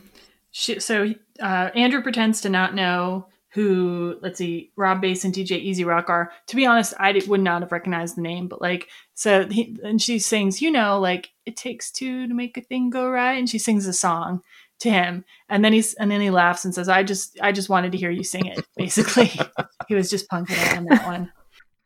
But then just in a beat or two goes by, and all of a sudden you see him on the floor and he goes, and Ryan Reynolds is singing in his falsetto voice, it takes two to make a thing go right. It takes two to make it out of sight. Which I can't sing falsetto the way Ryan Reynolds can. It's a thing of beauty when he does a falsetto. Yeah. My opinion. Yeah, no, it's a really fun, beautiful scene. And you really start to feel them come together. Whereas before you're just like, well, I mean, they're cute and all, but like, you might not be feeling the rom-com of it all, but this section I think really like starts to sell you. And then Andrew tells her, like, don't take this the wrong way, but you are a very beautiful woman. And he means it in the like, I was naked against you and you were very beautiful. Yeah. And she smiles. And but they're still sleeping in separate places. They're not doing the forced to share a bed trope, which I like the forced to share a bed trope. I mean, we do see a little bit of that in a moment, but like, I don't know. I don't even mind when it becomes really cliched and they wake up accidentally holding each other in the morning. That part, I'm fine with that. But do you think it works better to have them in separate places still? When it's interesting that you said that, because I've always wondered why at this point they weren't just in the same bed. Like I don't really understand what the decision was to not put them in the same bed together. Why at this point she doesn't go, why don't you just come sleep in the bed with me? Like you don't have to be on the floor anymore. Yeah. Because this is a point where she's opened up. They've already touched each other's naked bodies. She could have been like, come up in the bed with me, but you have to stay on top of the covers. Okay, we agree. Yeah. Okay, so then in the morning, Margaret wakes up and she does this thing where she tries to make herself pretty, where she before he wakes up, like freshening herself up. And the director, Ann Fletcher, in the commentary says that all women did do this. And I'm like, I've never done this. I've never done this. I've always just let myself look, I don't know, weird when I wake up in the morning with a guy. I don't know. Do you do this? Is this I like look a amazing thing? In the morning whenever I wake up. So, I mean, the only thing I've ever done is if I have to pee, I'll brush my teeth. So yeah, sure. Because I would be like, well, maybe we'll get it on. And I do not like to have funk mouth, but I don't want you to have funk mouth either. So I'll be like, no, you need to take that mouth and go brush it. So I won't be kissing you until that happens. And Fletcher, not every woman does this. That's all I gotta say. That's true. Anyway, I don't hate it, but I don't love it. I guess it's a good way to show that she cares what he thinks. Right. It is a good way to show that, she's just like, I'm thinking about you and I'm thinking myself as a woman with you. Whereas maybe she's never thought of herself as a woman with him. And now we get more of now they finally do end up in the bed, like, and forced to kind of cuddle or whatever, because the mom knocks on the door and is bringing them breakfast in bed. And so they can't look like they're not together. I mean, you could have just played it off like, oh, we had a fight, but they decide, no, we're going to be in bed. We're going to cuddle. And mom comes in and then dad comes in. Oh, wait. And also another thing about this is like she gets, there's a whole joke where he has like morning wood or something. And she's like, like freaking out about that. Well, anyway, mom comes in, then dad comes in, then grandma Annie comes in, and they've all come to tell them that they've had this great idea that they should get married this weekend. I think tomorrow even, right? Yeah, no, they're like, we're going to get married tomorrow. There's nothing like a shotgun wedding because they're all afraid grandma's going to die at any second. Yeah, they basically guilt them into getting married right there. So now we come to a scene that, like, I feel like in any other movie would have gotten, like, pounced on by now. So I was expecting to, like, seek out this scene. So basically the scene is, like, Betty White's character is in the woods and she's doing, like, what looks like some sort of indigenous ritual, right? And, like, when I went to search for this online, I was expecting to find like 4 or 5 articles just being like, why this movie is problematic or why this scene is a problem, why the scene should have been deleted or so. You know what I mean? Because there's usually a bunch of these think why we should about cancel Betty White movie. for the indigenous ritual scene. Yeah, but the thing is, like, I think the reason that you don't see these is because Betty White is one of those sort of uniquely beloved actors. And so is Sandra Bullock, and so is Ryan Reynolds. Yep. You've got 3 actors in this movie who are, like, people love. I don't hear a lot of bad shit about any of those 3 ever, And so, like, I think that's why this either it's that or the movie's kind of flown under the radar, but for whatever reason, there were just a few isolated blogs that I could find commenting on this scene, which like would be now called like cultural appropriation, I think, or at least being somewhat insensitive, you know, because it doesn't really seem like they're appropriating a specific culture. Even the blogs that I looked at, they couldn't point to like an exact, you know, the language is, I can't pronounce this language, Tlingit. Tlingit. Yeah, but when I've heard people say it, they don't pronounce it like that at all. Okay. I haven't been able to quite get the knack of it. But anyway, that's the language that Betty White's using. But then the outfit she's wearing, I haven't been able to find any, like, she's wearing what looks like some sort of like headdress and robe, but like I couldn't find any like person who said this is clearly this culture's thing. On the commentary, the director and writer described this as a grab bag of spiritual beliefs, secular naturalism. And I don't know if they were themselves, they seem to be like almost approaching the topic of whether this is appropriation and then quickly pulled themselves back from it. Like they know that they probably shouldn't have done it maybe, but they're not going to say. You know what I'm saying? Like as they were doing it, they're like, this is really, I mean, we didn't even do anything specific research. We just were like, throw some shit together. That's okay. Yeah. So it's like, they're not like, there's not like one specific culture in this ritual that's being like really appropriated, but at the same time, it's like nodding to that sort of thing. So, and later in the movie, this isn't really a spoiler, but you find out that Betty White's character is like some percentage of, I think it's Tlingit again or whatever. I'm not pronouncing that correctly. Sorry about that. I couldn't quite get it. But I don't know if that makes it much better. It's kind of the Elizabeth Warren factor in all of it there. I don't know. Anyway, I'm going to play a clip of this so you just get a feel for the scene and then we can discuss it a little more. And the clip of this scene is Margaret is taking a bike out into nature, which is not designed to be in nature. And she is surprised that it doesn't work like her exercise bike at home. So, haha. And she comes upon Grandma Annie doing this ritual.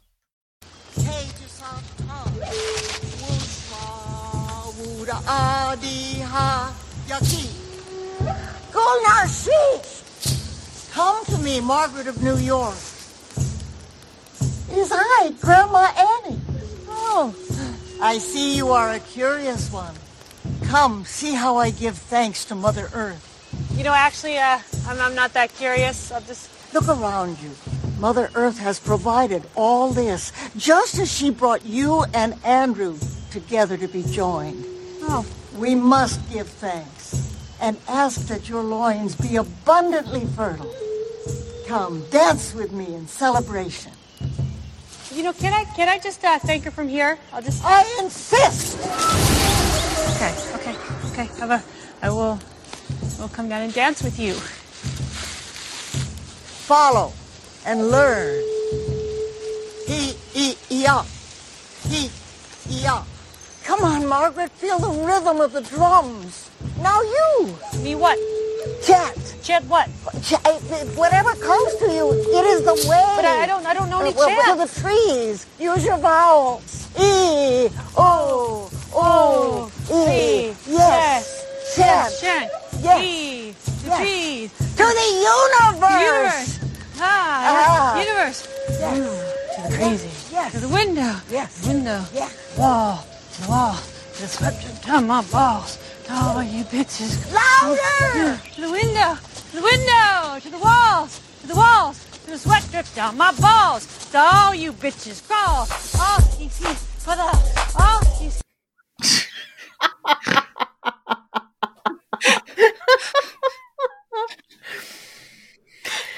Yeah, so you see Margaret taking Grandma Annie's ritual and turning it into like a rap song, which I guess is Get Low by Lil Jon and the East Side Boys featuring the Ying Yang Twins, which I hadn't heard before, but there you go. I did not know that, but that's so funny. And like that dancing leads to her like just sort of dancing more and then of course Andrew comes and sees her doing this like wild dancing with his grandma. So I think it's meant to build to that. Yeah. And the payoff is good. It was uncomfortable for me to watch it. I'm not an Indigenous person, so I don't have a personal stake in being offended by it. But at the same time, like I understand why people would be offended by it. Do you know what I mean? I mean, I can understand why people would be offended. Apparently, people culture. have not been offended because they're not writing about it. Or they just, like I said, it's either that or it's under their radar. But I will tell you that it is when the movie came out, it is the part that every single person talked about how hysterically funny the scene is. Oh yeah. It is the part that, and if you talk about the proposal, they're like, oh my God, when Betty White does that ritual with Sandra Bullock, I mean, it's so funny. Well, they're both great comedic actresses. And like, so I think really any scene where you put those two together, I think is funny. It is. You know what I mean? just think of that, like it's a different time now. So like now you look back on it and you're like, what is happening? Like, why would you be doing this? This is just pretty inappropriate for two white ladies to be like potentially making fun of or appropriating or whatever this. But when this was made, there was no such thing as that.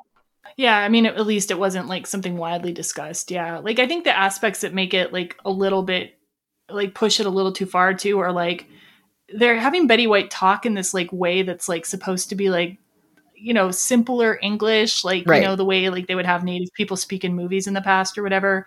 And then also like the part where she throws some shit on the fire and it makes this big explosion and there's just crazy music pops up. It's like, oh, like weird magical ritual shit. You know what I mean? When she goes like, it just makes it very exotic. Use your vowels. I'm like, why are we using vowels?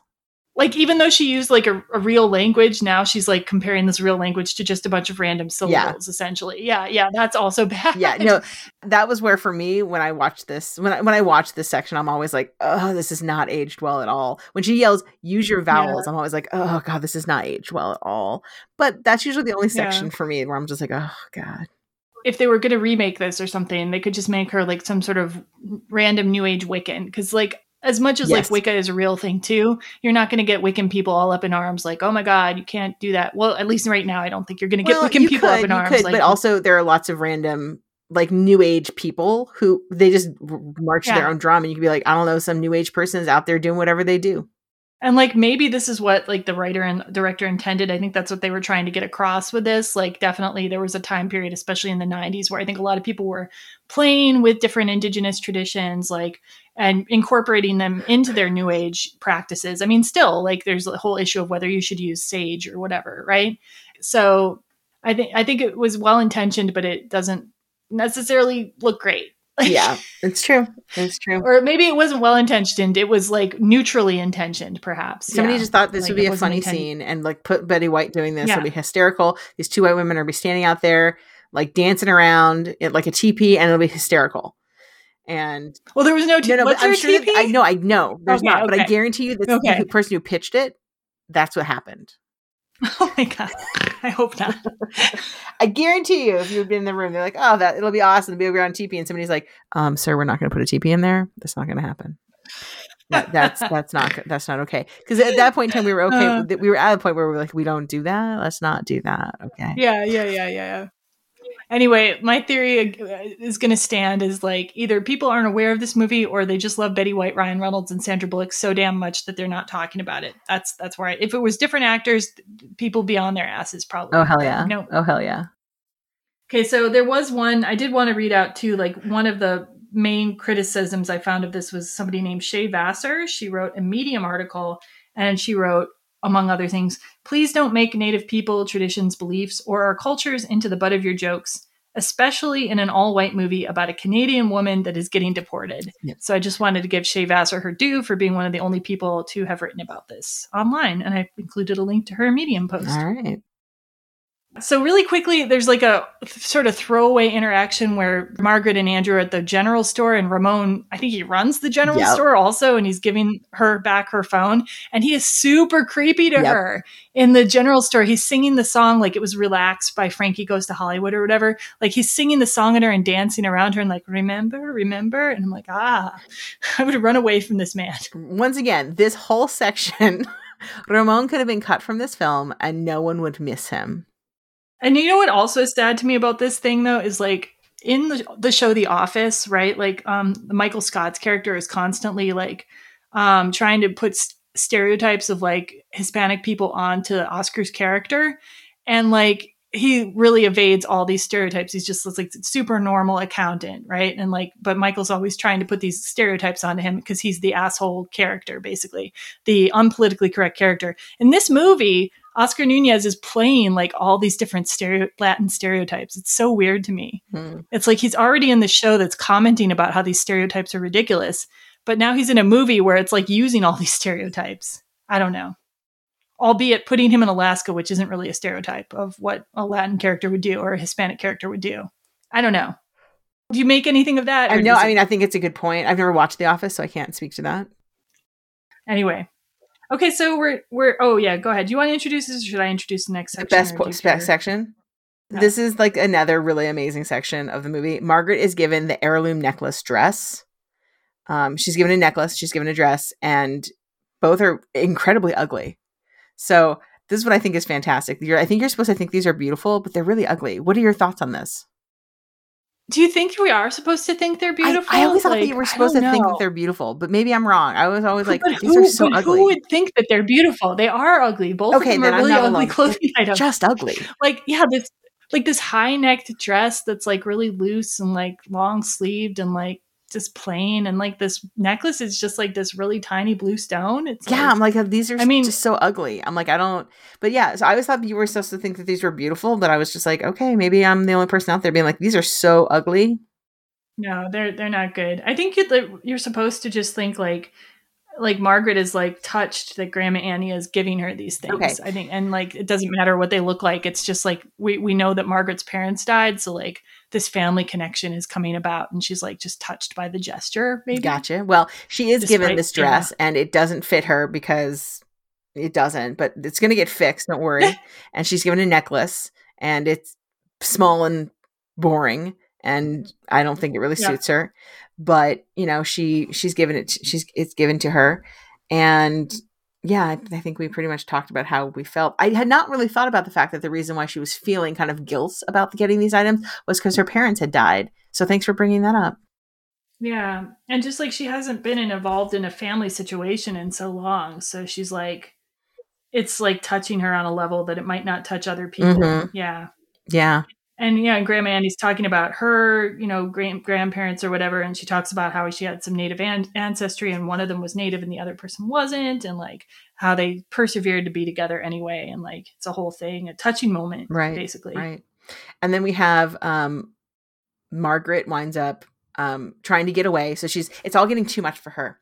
She's having all these emotions, and like she's really a person who pushes her emotions down unless it's anger, and so she's having all this emotions, so she runs away and gets into a boat, because apparently that's what you do even if you don't know how to drive a boat, because there's no cars. So she gets in a boat, and she drives away in a boat, but she ends up falling out of the boat. Yeah, she and Ryan Reynolds are both in the boat, like, by the way, too. Yeah. And so he goes back and rescues her, like, from the water. And you get that moment where he's, like, holding her close or whatever. Probably she needed to take off her clothes there because, like, isn't that what you're supposed to do when you're in really cold clothes? Yes. I don't know. Wet clothes? Yeah. You have to get naked again. We would have had more nudity. Yeah, she should have gotten naked again. They both should have gotten naked because, like, you're supposed to have warm skin against cold skin to make them warm again. Yeah. There should have been more nakedness, clearly. And apparently Sandra Bullock actually got hypothermia shooting this scene because she really was jumping into the ocean. So in Massachusetts. Wow. So, yeah. Well, poor Sandra Bullock, but also good for her for, you know, doing what she has to do for her job. Yeah. Any more you want to say about this before we begin spoilers? I will say that this scene, at this point in the movie, I'm like, I want them just to get together already. How about you? Yeah. I'm just like, can you all just, like, we know where this is going. I just want you to get together. Like, stop. I'm done with this foreplay. Let's do this thing. It can never be that easy, though, in a rom-com. It can never be that easy. It has to be barriers in your path. So now we're going to go into the spoiler section. So if you've not seen this movie, go ahead and seek it out and rejoin us. Or if you don't care about spoilers, I don't know, stick around. It's up to you. So we now get back to their house, and we see the immigration guy has shown up, and we find out that Andrew's dad had been called by the immigration guy, told that he suspects their marriage is a ruse. And so the dad flies him out to Alaska because, wow, what a great dad. I know. And he's a real winner. Apparently the immigration guy has offered a deal to Andrew where if he like admits that it was all fake now, he can avoid going to jail and getting a fine and all this other stuff. And, you know, he'll just, you know, everything will be fine for him, I guess, except he won't have a job anymore. And he offers the deal, but I don't know whether it's out of like loyalty to Margaret at this point and care for her or if it's just to spite his dad. But Ryan Reynolds is like, I'm in love with this woman and we're getting married. You can come to the wedding. Right. I think it's a mixture of a few. I mean, I think a mixture of all those emotions. I think at this point, like, he's like, I think most of it is like, F you in the face, Dad. How dare you do this crap? How dare you continue to try to control my life? For real. Yeah. Who are you to tell me what to do? But I think there is a part of him that's just like, you know, I do kind of like her. I'm liking her more than I used to. So maybe that's okay.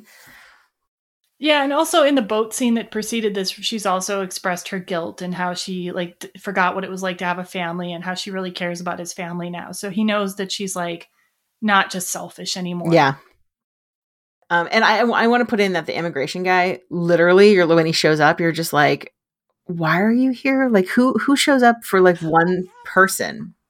Like, she's not important to you. She's not like high profile or something. Yeah.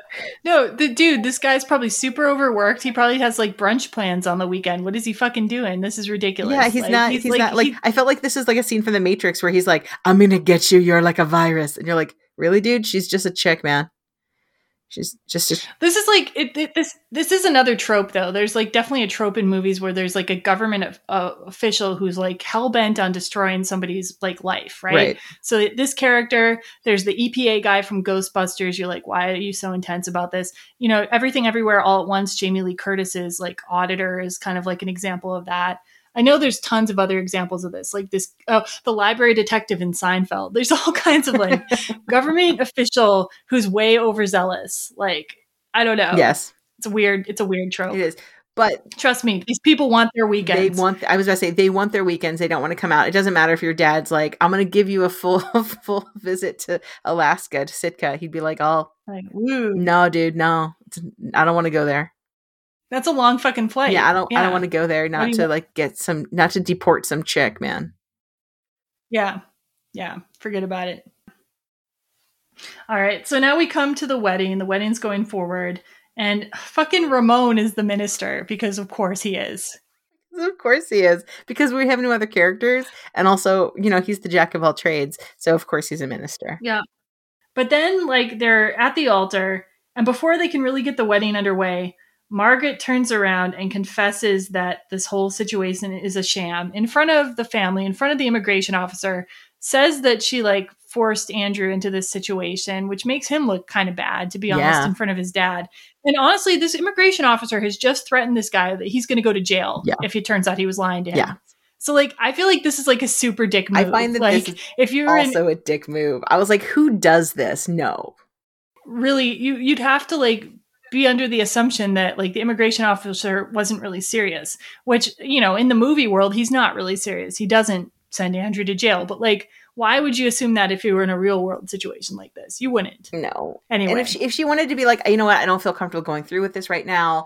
You know, it's just too fast. I just don't feel, you know, she could have said all these different things. She didn't have to be like, it's a sham. It's a sham. Yeah, or she could pretend to break up with him too, and then it wouldn't be like admitting that that Andrew had participated in this. Like she could have just pretended to break up with him, like I don't love you anymore, like I'm running away with Ramon or some shit. I freaking love Ramon. I discovered a different kind of man.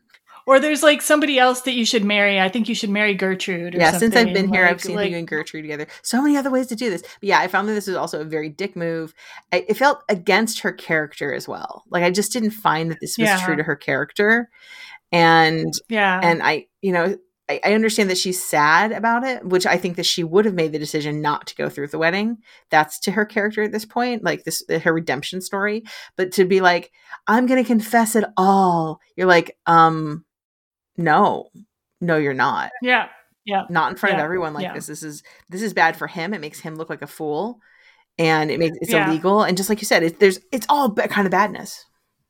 Yeah. I don't know why they made this decision, but I mean, it's a very like rom-coms don't always exist in the realm of like practicality though. So I guess we're going to write it off as that. I guess, but it makes her look like a dick. I don't think anybody's ever looked at this and been like, oh, she's so good. Look at her making the right choice. Yeah. There's a time for honesty and this is not the time for that. That's right. The time was a while ago. That's right. According to boundless.com, which has a lot of advice about immigration, any kind of misrepresentation or dishonesty to immigration officials is considered fraud and will prevent you from getting a green card. So she has blown up her chances. Like, as we get to the end of the movie, you see them like reapplying again. Would not happen. Mm-hmm. Would not happen. There's no way on earth she's getting a green card. Maybe ever now in the real world. So, she's stuck as a Canadian now. That's too bad. I mean, it's not bad to be a Canadian. There's book publishing jobs in Toronto, I'm pretty sure. So. Well, and so the other thing they haven't talked about at all is like she could be working on a visa. She doesn't have to have a green card at all. Just saying. Oh yeah, but the problem is her visa's expired because she didn't fill out the paperwork. Right, but well, she could get she could have worked from home or something and come back in 3 months or whatever and worked on a visa. Well, no, they established or something. Well, in the rules of this movie, they established something like she has to stay out of the country for 2 years and she can't work for an American company. Like that's what the guys that are. Oh yeah, that's intense and that's probably not accurate. Okay. I mean, none of this is nothing about the immigration situation in this movie. As we discovered and we're putting on the t-shirt, don't try this at home. Yeah. Don't trust your rom-com movies. Don't try this at home. Yeah, not this one anyway. I find the actual movie Green Card, actually, it was a little more accurate in some of the things that set up. But yeah, this is, no. Okay. So now we come to the sort of end of the film. Margaret has left with the guy deporting her. And like suddenly he's like really nice about everything. He's like, well, this will be really easy now. Like not like I'm going to arrest you. You're just going to leave the country. And he doesn't say anything about something bad happening to Andrew. He's just flying calmly with Margaret back to America. Yeah. Now he's got his woman and he's like, oh, okay, I guess I'm done. Yeah. And Margaret has left a letter for Andrew in which she basically says, you're great. You have a great eye for manuscripts. You're a great worker. I'm going to make sure that your book gets like chosen and that you get to be an editor. Yeah, because she admits that the reason why he hasn't gotten promoted is because she just didn't want to let him go because she wasn't going to find anybody as good as him. He's like sort of infuriated and flattered by the letter, and he's talking to Gertrude about this, and then Gertrude helps him realize that he's really into Margaret because she's a good friend. It's true, and she knows love because she probably really loved him. Yeah, and they said that they were going to originally they were going to push that angle a little more, just have more scenes with Gertrude and Andrew and have it be more of a real possibility that they would get together. Do you think that would have been better? Or I do, because that's actually a storyline that I would have enjoyed watching. I think Gertrude's character is somebody I'm really interested in. Yeah. So Grandma Annie then sort of fakes a heart attack. They don't know she's faking it, but she's faking a heart attack in order to get a plane to come, a medical rescue plane. And then she gets everyone in the family to agree to be kind to each other and to not blame each other for things. And after she's gotten this established, she tells the plane to reroute itself to the airport so Andrew can try to catch Margaret. So then there originally too, I watched the original ending, which is that he does catch her at the airport.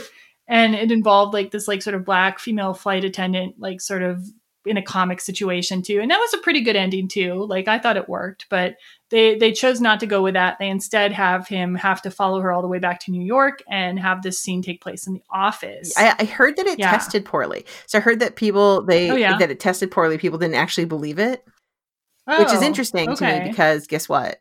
Is this movie really believable in lots of ways? No. But okay. Yeah. I guess I do like how it circles back to the office because they met at work. They're bonded by work in certain ways because they both have a passion for this publishing field. So also, I like that it gave them. I like that it gave them both time to think about what was happening. That wasn't done in a passion. That it gave them both space to be okay, I've thought about what I really want, and I came all this way, and I still want you. Well, here's a little bit of the proposal clip of Andrew proposing to Margaret at the office. 3 days ago, I loathed you. I used to dream about you getting hit by a cab or poisoned. Oh, that's nice. Yeah, I told you to stop talking. Then we had our little adventure up in Alaska, and things started to change. Things changed when we kissed. And when you told me about your tattoo. Even when you checked me out when we were naked. Naked? Well, I didn't see anything. Yeah, you did. But I didn't realize any of this until I was standing alone in a barn wifeless. Now, you can imagine my disappointment when it suddenly dawned on me that the woman I love is about to be kicked out of the country.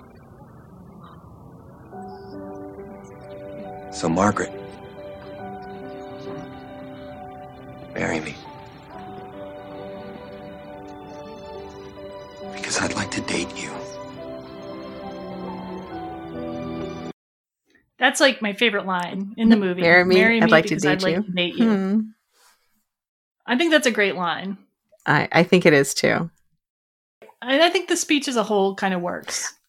I think it's a good speech. I mean, if it wasn't Ryan Reynolds delivering it, it's hard to say. He does such a really good job on delivering that. Yeah, like so much of this movie wouldn't work without him. I agree. So yeah. I agree. But the one thing that was like, so they after this, she kind of raises some objections, and then he convinces her, blah, blah, blah. And then they kiss. One thing that happens while they're kissing, which I found interesting, was a guy in the background says, yeah, show her who's boss, Andrew. Because power dynamics. Very interesting. Because power dynamics. Once Yeah. again, the underlying current of this film, the underlying theme of this film is like power dynamics. The flipping of power dynamics. You know, can you be masculine if you work under a woman?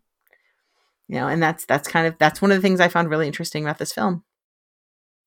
But the movie, in a way, like seems to be saying that now, like now the happy ending is that Andrew is now, like, he doesn't have to be under a woman anymore. Like, he is truly a man or something. You know what I mean? And it's like, in a way, it's kind of like putting her down in a way, like show her who's boss. Like, is she going to be respected in this office to the same degree that she was before? You know what I mean? Well, this is the thing. I think that the people around them might very well be like, you show her who's boss, but it's going to make her more likable in the office. I don't know if she'll be more respected. She'll be less feared. Let's say that. She's probably going to be less feared now, but she actually might become more likable because she's actually with somebody who's likable. It really shows, though, like the bind that women can be in sometimes. Yes. You know, like to be likable as a woman is like to be sort of softer or less powerful. That is correct. In some degree. That is correct. And that is one of the things I really like about this film is that can you be a powerful woman? Is it possible to find love as a powerful woman? Can you find a man who is okay being essentially subservient to you? Because although he has kind of like come into his own power, I don't really feel that their roles have reversed that heavily. I still feel that he might become more on even footing with her, but he never asked her to be less. Yeah. Not once did he say, I need you to become less. Yeah. She's still editor-in-chief. I found that guy yelling that like slightly disturbing. Okay. Like, just slightly disturbing. Just like before, these people wouldn't even talk back to her, right? Mm-hmm. They were cower before her, and now they feel comfortable yelling this thing out. You know what I mean? Like right, like that. Mm-hmm. I'm just like, I don't know. Yeah. No, I get what you're saying, but it's 100% true. Like as a woman, like you can't. It is hard as a woman, as somebody who is a powerful woman who's quite often unliked me. It is because like to hold power, you often have to be unliked, and you have to be okay with being unliked. And like some of the traits that people find likable in men, they don't find likable in women. No, absolutely not. Still. Because men, it's perfectly fine if you believe that you are right and you make somebody else believe that they are wrong. It is, you can be firm and dominant and not smile while you do it. So interesting that you said that, because I hadn't really noticed that when I watched the movie, but I totally see that now. So after this, like, they kiss and get together and everyone's happy. Oh, about the kiss. Was I happier with this kiss? Yes. It was okay. All right. It didn't like blow me away, but like, it was okay. Yeah. I like that they're smiling. I would have actually liked to see an actual wedding between them. That would have made me happy. Instead of ending with like a wedding back in Alaska or something, we end with like them back in the immigration officer's office. He's still pretending to be tough, even though he would have been within his rights to deport her and like put him in jail at this point. It's what he keeps saying he's going to do, right? Like, why is anyone even listening to this guy at this point? But instead, he's like interviewing them, and he's interviewing Grandma Annie. And for some reason, he's interviewing Ramon. Okay. And here's the thing. The director and writers said that they thought it would be funny to hint that like he's now going to try to deport Ramon. And I'm like, did you think it would be funny? Like, how tone deaf is that? I'm like, that's pretty tone deaf. And like, that's not funny. My eyebrows went right up. I'm like, what? That's not funny. It's like, what? Because he has kind of like a Hispanic accent, like you assume that he's not a citizen? Like, that's not cool. That's not cool. You know, you're 100% right. He could have been living there for... I had not thought about this if it had ended back where they were instead of like in the immigration office, which who cares about? At this point, nobody cares about the immigration office. But if they'd ended back at Sitka having a wedding, that would have been so much better. And it would have been fun. Yeah, the immigration dude could have been there even. He could have been walking her down the aisle for F's sake. That would have been funny. Right? Like that would I'm like, I'm really down with that. I'm there for that 100%. And she's in a better wedding dress. Like she's like, F this old wedding dress. Like it's a whole thing. And then they like do like a huge like Indian Bollywood dance at the end. I don't know about the Bollywood part because that seems really they're random. They're going to do something that's random. A dance. They're going to do some kind of like random like Tlingit dance ceremony. Yeah. Anything. Whatever. Like, the immigration guy has no teeth anymore, like basically. But anyway, he's just interviewing them about asking them random questions, and they make the best of it. They're kind of funny. Betty White with Kevin is my favorite part. Like, she's like, we don't talk about Margaret around Kevin, and then Kevin starts barking or whatever. We don't. Poor Kevin. Kevin's like, I don't like that chick. Never again. What you don't know. What you don't know. Yep. Anyway, that's the end of the movie. Let's see. Do you want to clean up any random thoughts? Yeah. Well, now I'm like, now I'm going to say that I'm a bit dissatisfied with the end of this film. Now I'm going to sit around being like, anytime I watch this in the future, I'm like, we should be having a wedding. Because like usually I end it and I'm like, okay, whatever. I sometimes don't even make it to the immigration office. Like, because of the thing, like often I'll just stop it after the proposal and I'll just leave. Like I'll just end the film. Like I don't even get to, like, I don't care when they go back to the immigration office. It makes no difference to me. Like I don't care. Yeah. So now I'll just be like, well, that's because they should be having a big wedding. And so now I'm really sad that this is such a missed opportunity. They've brought all these characters together, this whole community of characters that you've been told to care about. So like have Malin Ackerman be the bridesmaid, have like the whole thing. Maybe Gretchen has a boyfriend. It'd be a nice way to like tie people back in together. Oh, Gertrude. Maybe Gertrude has like a boyfriend, or something. Yeah. Just like get to tie things back in a little bit. Damn it. Kevin could be the ring bearer. I also like that. Kevin's the ring bearer. Yeah. Okay. Yep. Yeah. All right. We've now rewritten the movie at the end. It'll be much better. Yeah. Thank you. Yeah, I do think so. I until you reacted to it, I didn't think it was that much better. But now I'm like, yes, it would be. It would be 100% right. You're 100% right. Your instincts were correct. So, let's see. Any other random things? So one other random thing I had was like, I find it interesting that this is sort of like a weirdly flipped Hallmark movie because like you always have these Hallmark movies where this like high powered woman goes back to her hometown and she realizes that she really should have learned from her hometown all along and like, stayed there or whatever. And a lot of times they end up going back there. Right. Mm-hmm. But like Ryan Reynolds' character is high powered, wants to be high powered. He goes back to his hometown and he doesn't say, oh, I should stay there. No, he gets to be firm in where he wants to be in the city with his ambitions and he gets the girl. And I feel like a woman in that situation, so often it's like, why didn't you stay home? But a man, it's like, we're going to give you the prize. We're going to give you your ambitions. It's okay. Yeah. So that's just one note I wanted to have. Good note. I like it. All right. I think that I've got enough random thoughts. Do you want to go to double feature double features. All right. Double feature for me this time is The Blind Side because it's amazing. And it's Sandra Bullock in an Academy Award winning movie. So come on now. Definitely Maybe, which is Ryan Reynolds in what I think is probably my favorite rom-com with him in it.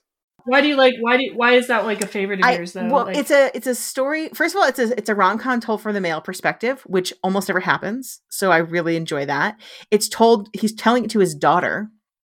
So I like that. It's a very just different kind of like setup and it's told in pieces. So I like that it's not like a linear story.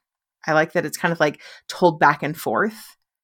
So because he's telling his daughter how he fell in love with their mom and, how they got together. So it's one of the films I really, really like. And then I'm going to go with a movie called Loving Leah, which is a very unusual film, but it's also a film kind of about marriage and convenience. It's Jewish people And she's married to her husband. Her husband dies. And in their faith, in their Hasidic faith, you marry the brother. And so essentially she gets on with the brother because she needs somebody to take care of her. And you think it would be creepy and weird, but it's really beautiful and it's well done. Right now you can see it on Amazon Prime if you get Hallmark for a week. So different kind of movie. It's a very different kind of movie. Is it like, so is it more of a drama? No, it's still, I mean, it it's very dramatic, but it still has very funny moments. Okay, cool. Yeah. That's like, it's the same level, like Green Card I never really found to be like super funny. Like I find that more dramatic. Funny. I find Green Card funny, but we'll save that for me because I'm about to. All right, go ahead. So actually, I'll go right into that. So Green Card is one of my double feature recommendations with Gerard Depardieu and Andie MacDowell. And in that case, like he's playing a French man who needs a green card. And I don't remember why Andie MacDowell agrees. It has something to do with maybe keeping her apartment, I think. It's been a while since I saw it. I did not rewatch it, but I used to watch it all the time back in the day. And I just love the movie. I think they have really great chemistry together. I think it's really funny the way they make all these fake pictures about their fake wedding and marriage together. It's a culture clash movie where they have to get used to like living with each other's habits. And I find the romance in that one to be very believable. And the comic moments, a lot of them are caused by like Gerard Depardieu's like Frenchness, I guess you could say. Like it's like from 1990, a time when it was just so funny how different French people were or something. I don't know. I really like this movie. I think it's charming. I want to watch it again. I just haven't had time to rewatch it this week, but I will watch it again soon, I think. So Green Card was my first recommendation. Another, fake dating, fake marriage, Green Card, movie. My second choice is going to be my favorite Sandra Bullock romantic movie, which is not a comedy per se. It's The Lake House from 2006, which she stars in with Keanu Reeves. I think Sandra Bullock has great chemistry with Ryan Reynolds, but there's nothing that comes close to the chemistry she has with Keanu Reeves in Speed and in The Lake House. And The Lake House is such a beautiful story. The only quibble I have with The Lake House is they totally like mangle the plot of a Jane Austen movie, Jane Austen book they're describing. Always bothers me. But beyond that, the entire movie is really cool. It's about people who are living in different times and communicating with each other through a magic mailbox, which sounds like it would be really cheesy, but it plays out really beautifully, more of like a magical realism kind of a thing. And just Keanu Reeves and Sandra Bullock together, just you can't go wrong in my opinion. So yeah. What you got? You were going to say something. Yeah, no, I hate The Lake House. I think it's one of the most inane movies ever. I call it the magical mailbox. So when you said magical mailbox, I literally am like, that's what I call that movie. And I say it in a derogatory way. I'm like, oh God, that magical mailbox movie's on again. I love The Lake House. Whatever. Okay. And my final recommendation is 27 Dresses, which is another movie directed by Anne Fletcher and another wedding movie.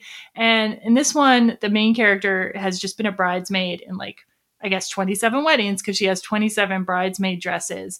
And they're like one of the pleasures of the movie is seeing all the different weird dresses that she's had for these different themed weddings. And this reporter played by James Marsden is going to do a report on her. And I think the thing is where he's supposed to kind of do this thing that makes her look kind of bad. And then through getting to know her, he finds out that he really likes her and he falls in love with her. But is she going to still like him after she finds out he's a reporter? That kind of thing. It's a really basic rom-com, very genre movie.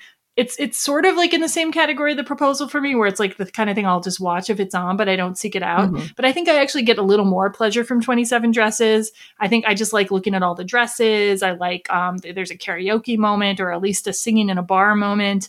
It's just more fun for me, I guess. But yeah, I think it'd be cool to just watch 2 Anne Fletcher movies, though. See what her range is across these different rom-coms. I'm gonna I'm gonna take a stab at 27 Dresses again. I also remember hating this movie and wishing myself dead during a screening of it. Literally being if I could die, I would get my time back. I would be dead. Wow. Yeah. You're really decimating my double features this week. Well, everybody has different choice. Listen, I'm surprised you agreed to The Proposal in the first place. I know it's a film that not everyone loves, but there you go. No, I don't see. I'll cover anything. Like it says every rom-com for a reason. I will cover a rom-com that I hate, let alone one that I just feel sort of mediocre about. So like, bring it on, man. Well, bring on whatever. I'm willing to try. I remember talking to somebody about 27 Dresses. Shonda Rhimes actually picked up the script to this one and was looking at doing a remake at one point. And I was like, I'd be into that. Now I would be into that. That would be so much more interesting to me. However, yeah, I definitely feel like it's a movie that could be pushed in more directions for sure. So. And that I'm like, I'd be there for that. Like however Shondaland would want to do that. But yeah, she had picked it up as like a kind of a remake. But who knows what'll ever, if anything ever happens with that. So those are our double feature recommendations for this episode. We are just in the very beginning planning stages of the wedding series, but some movies that you probably will see in the series are Four Weddings and the Funeral, probably the Philadelphia Story to get something older in there, and some other things like Wedding Banquet, Our Family Wedding, or things I'm kind of floating around. If you have any, suggestions, please either follow us on our social media and let us know, or email us at feedback@everyromcom.com. We'd love to hear what kind of wedding movies you would like to see us cover. Thanks again, Sybil, for coming back. So glad to have your energy here again. Thank you for having me, as always. I will see you on the next show. Thanks for listening, everybody. Bye. Bye.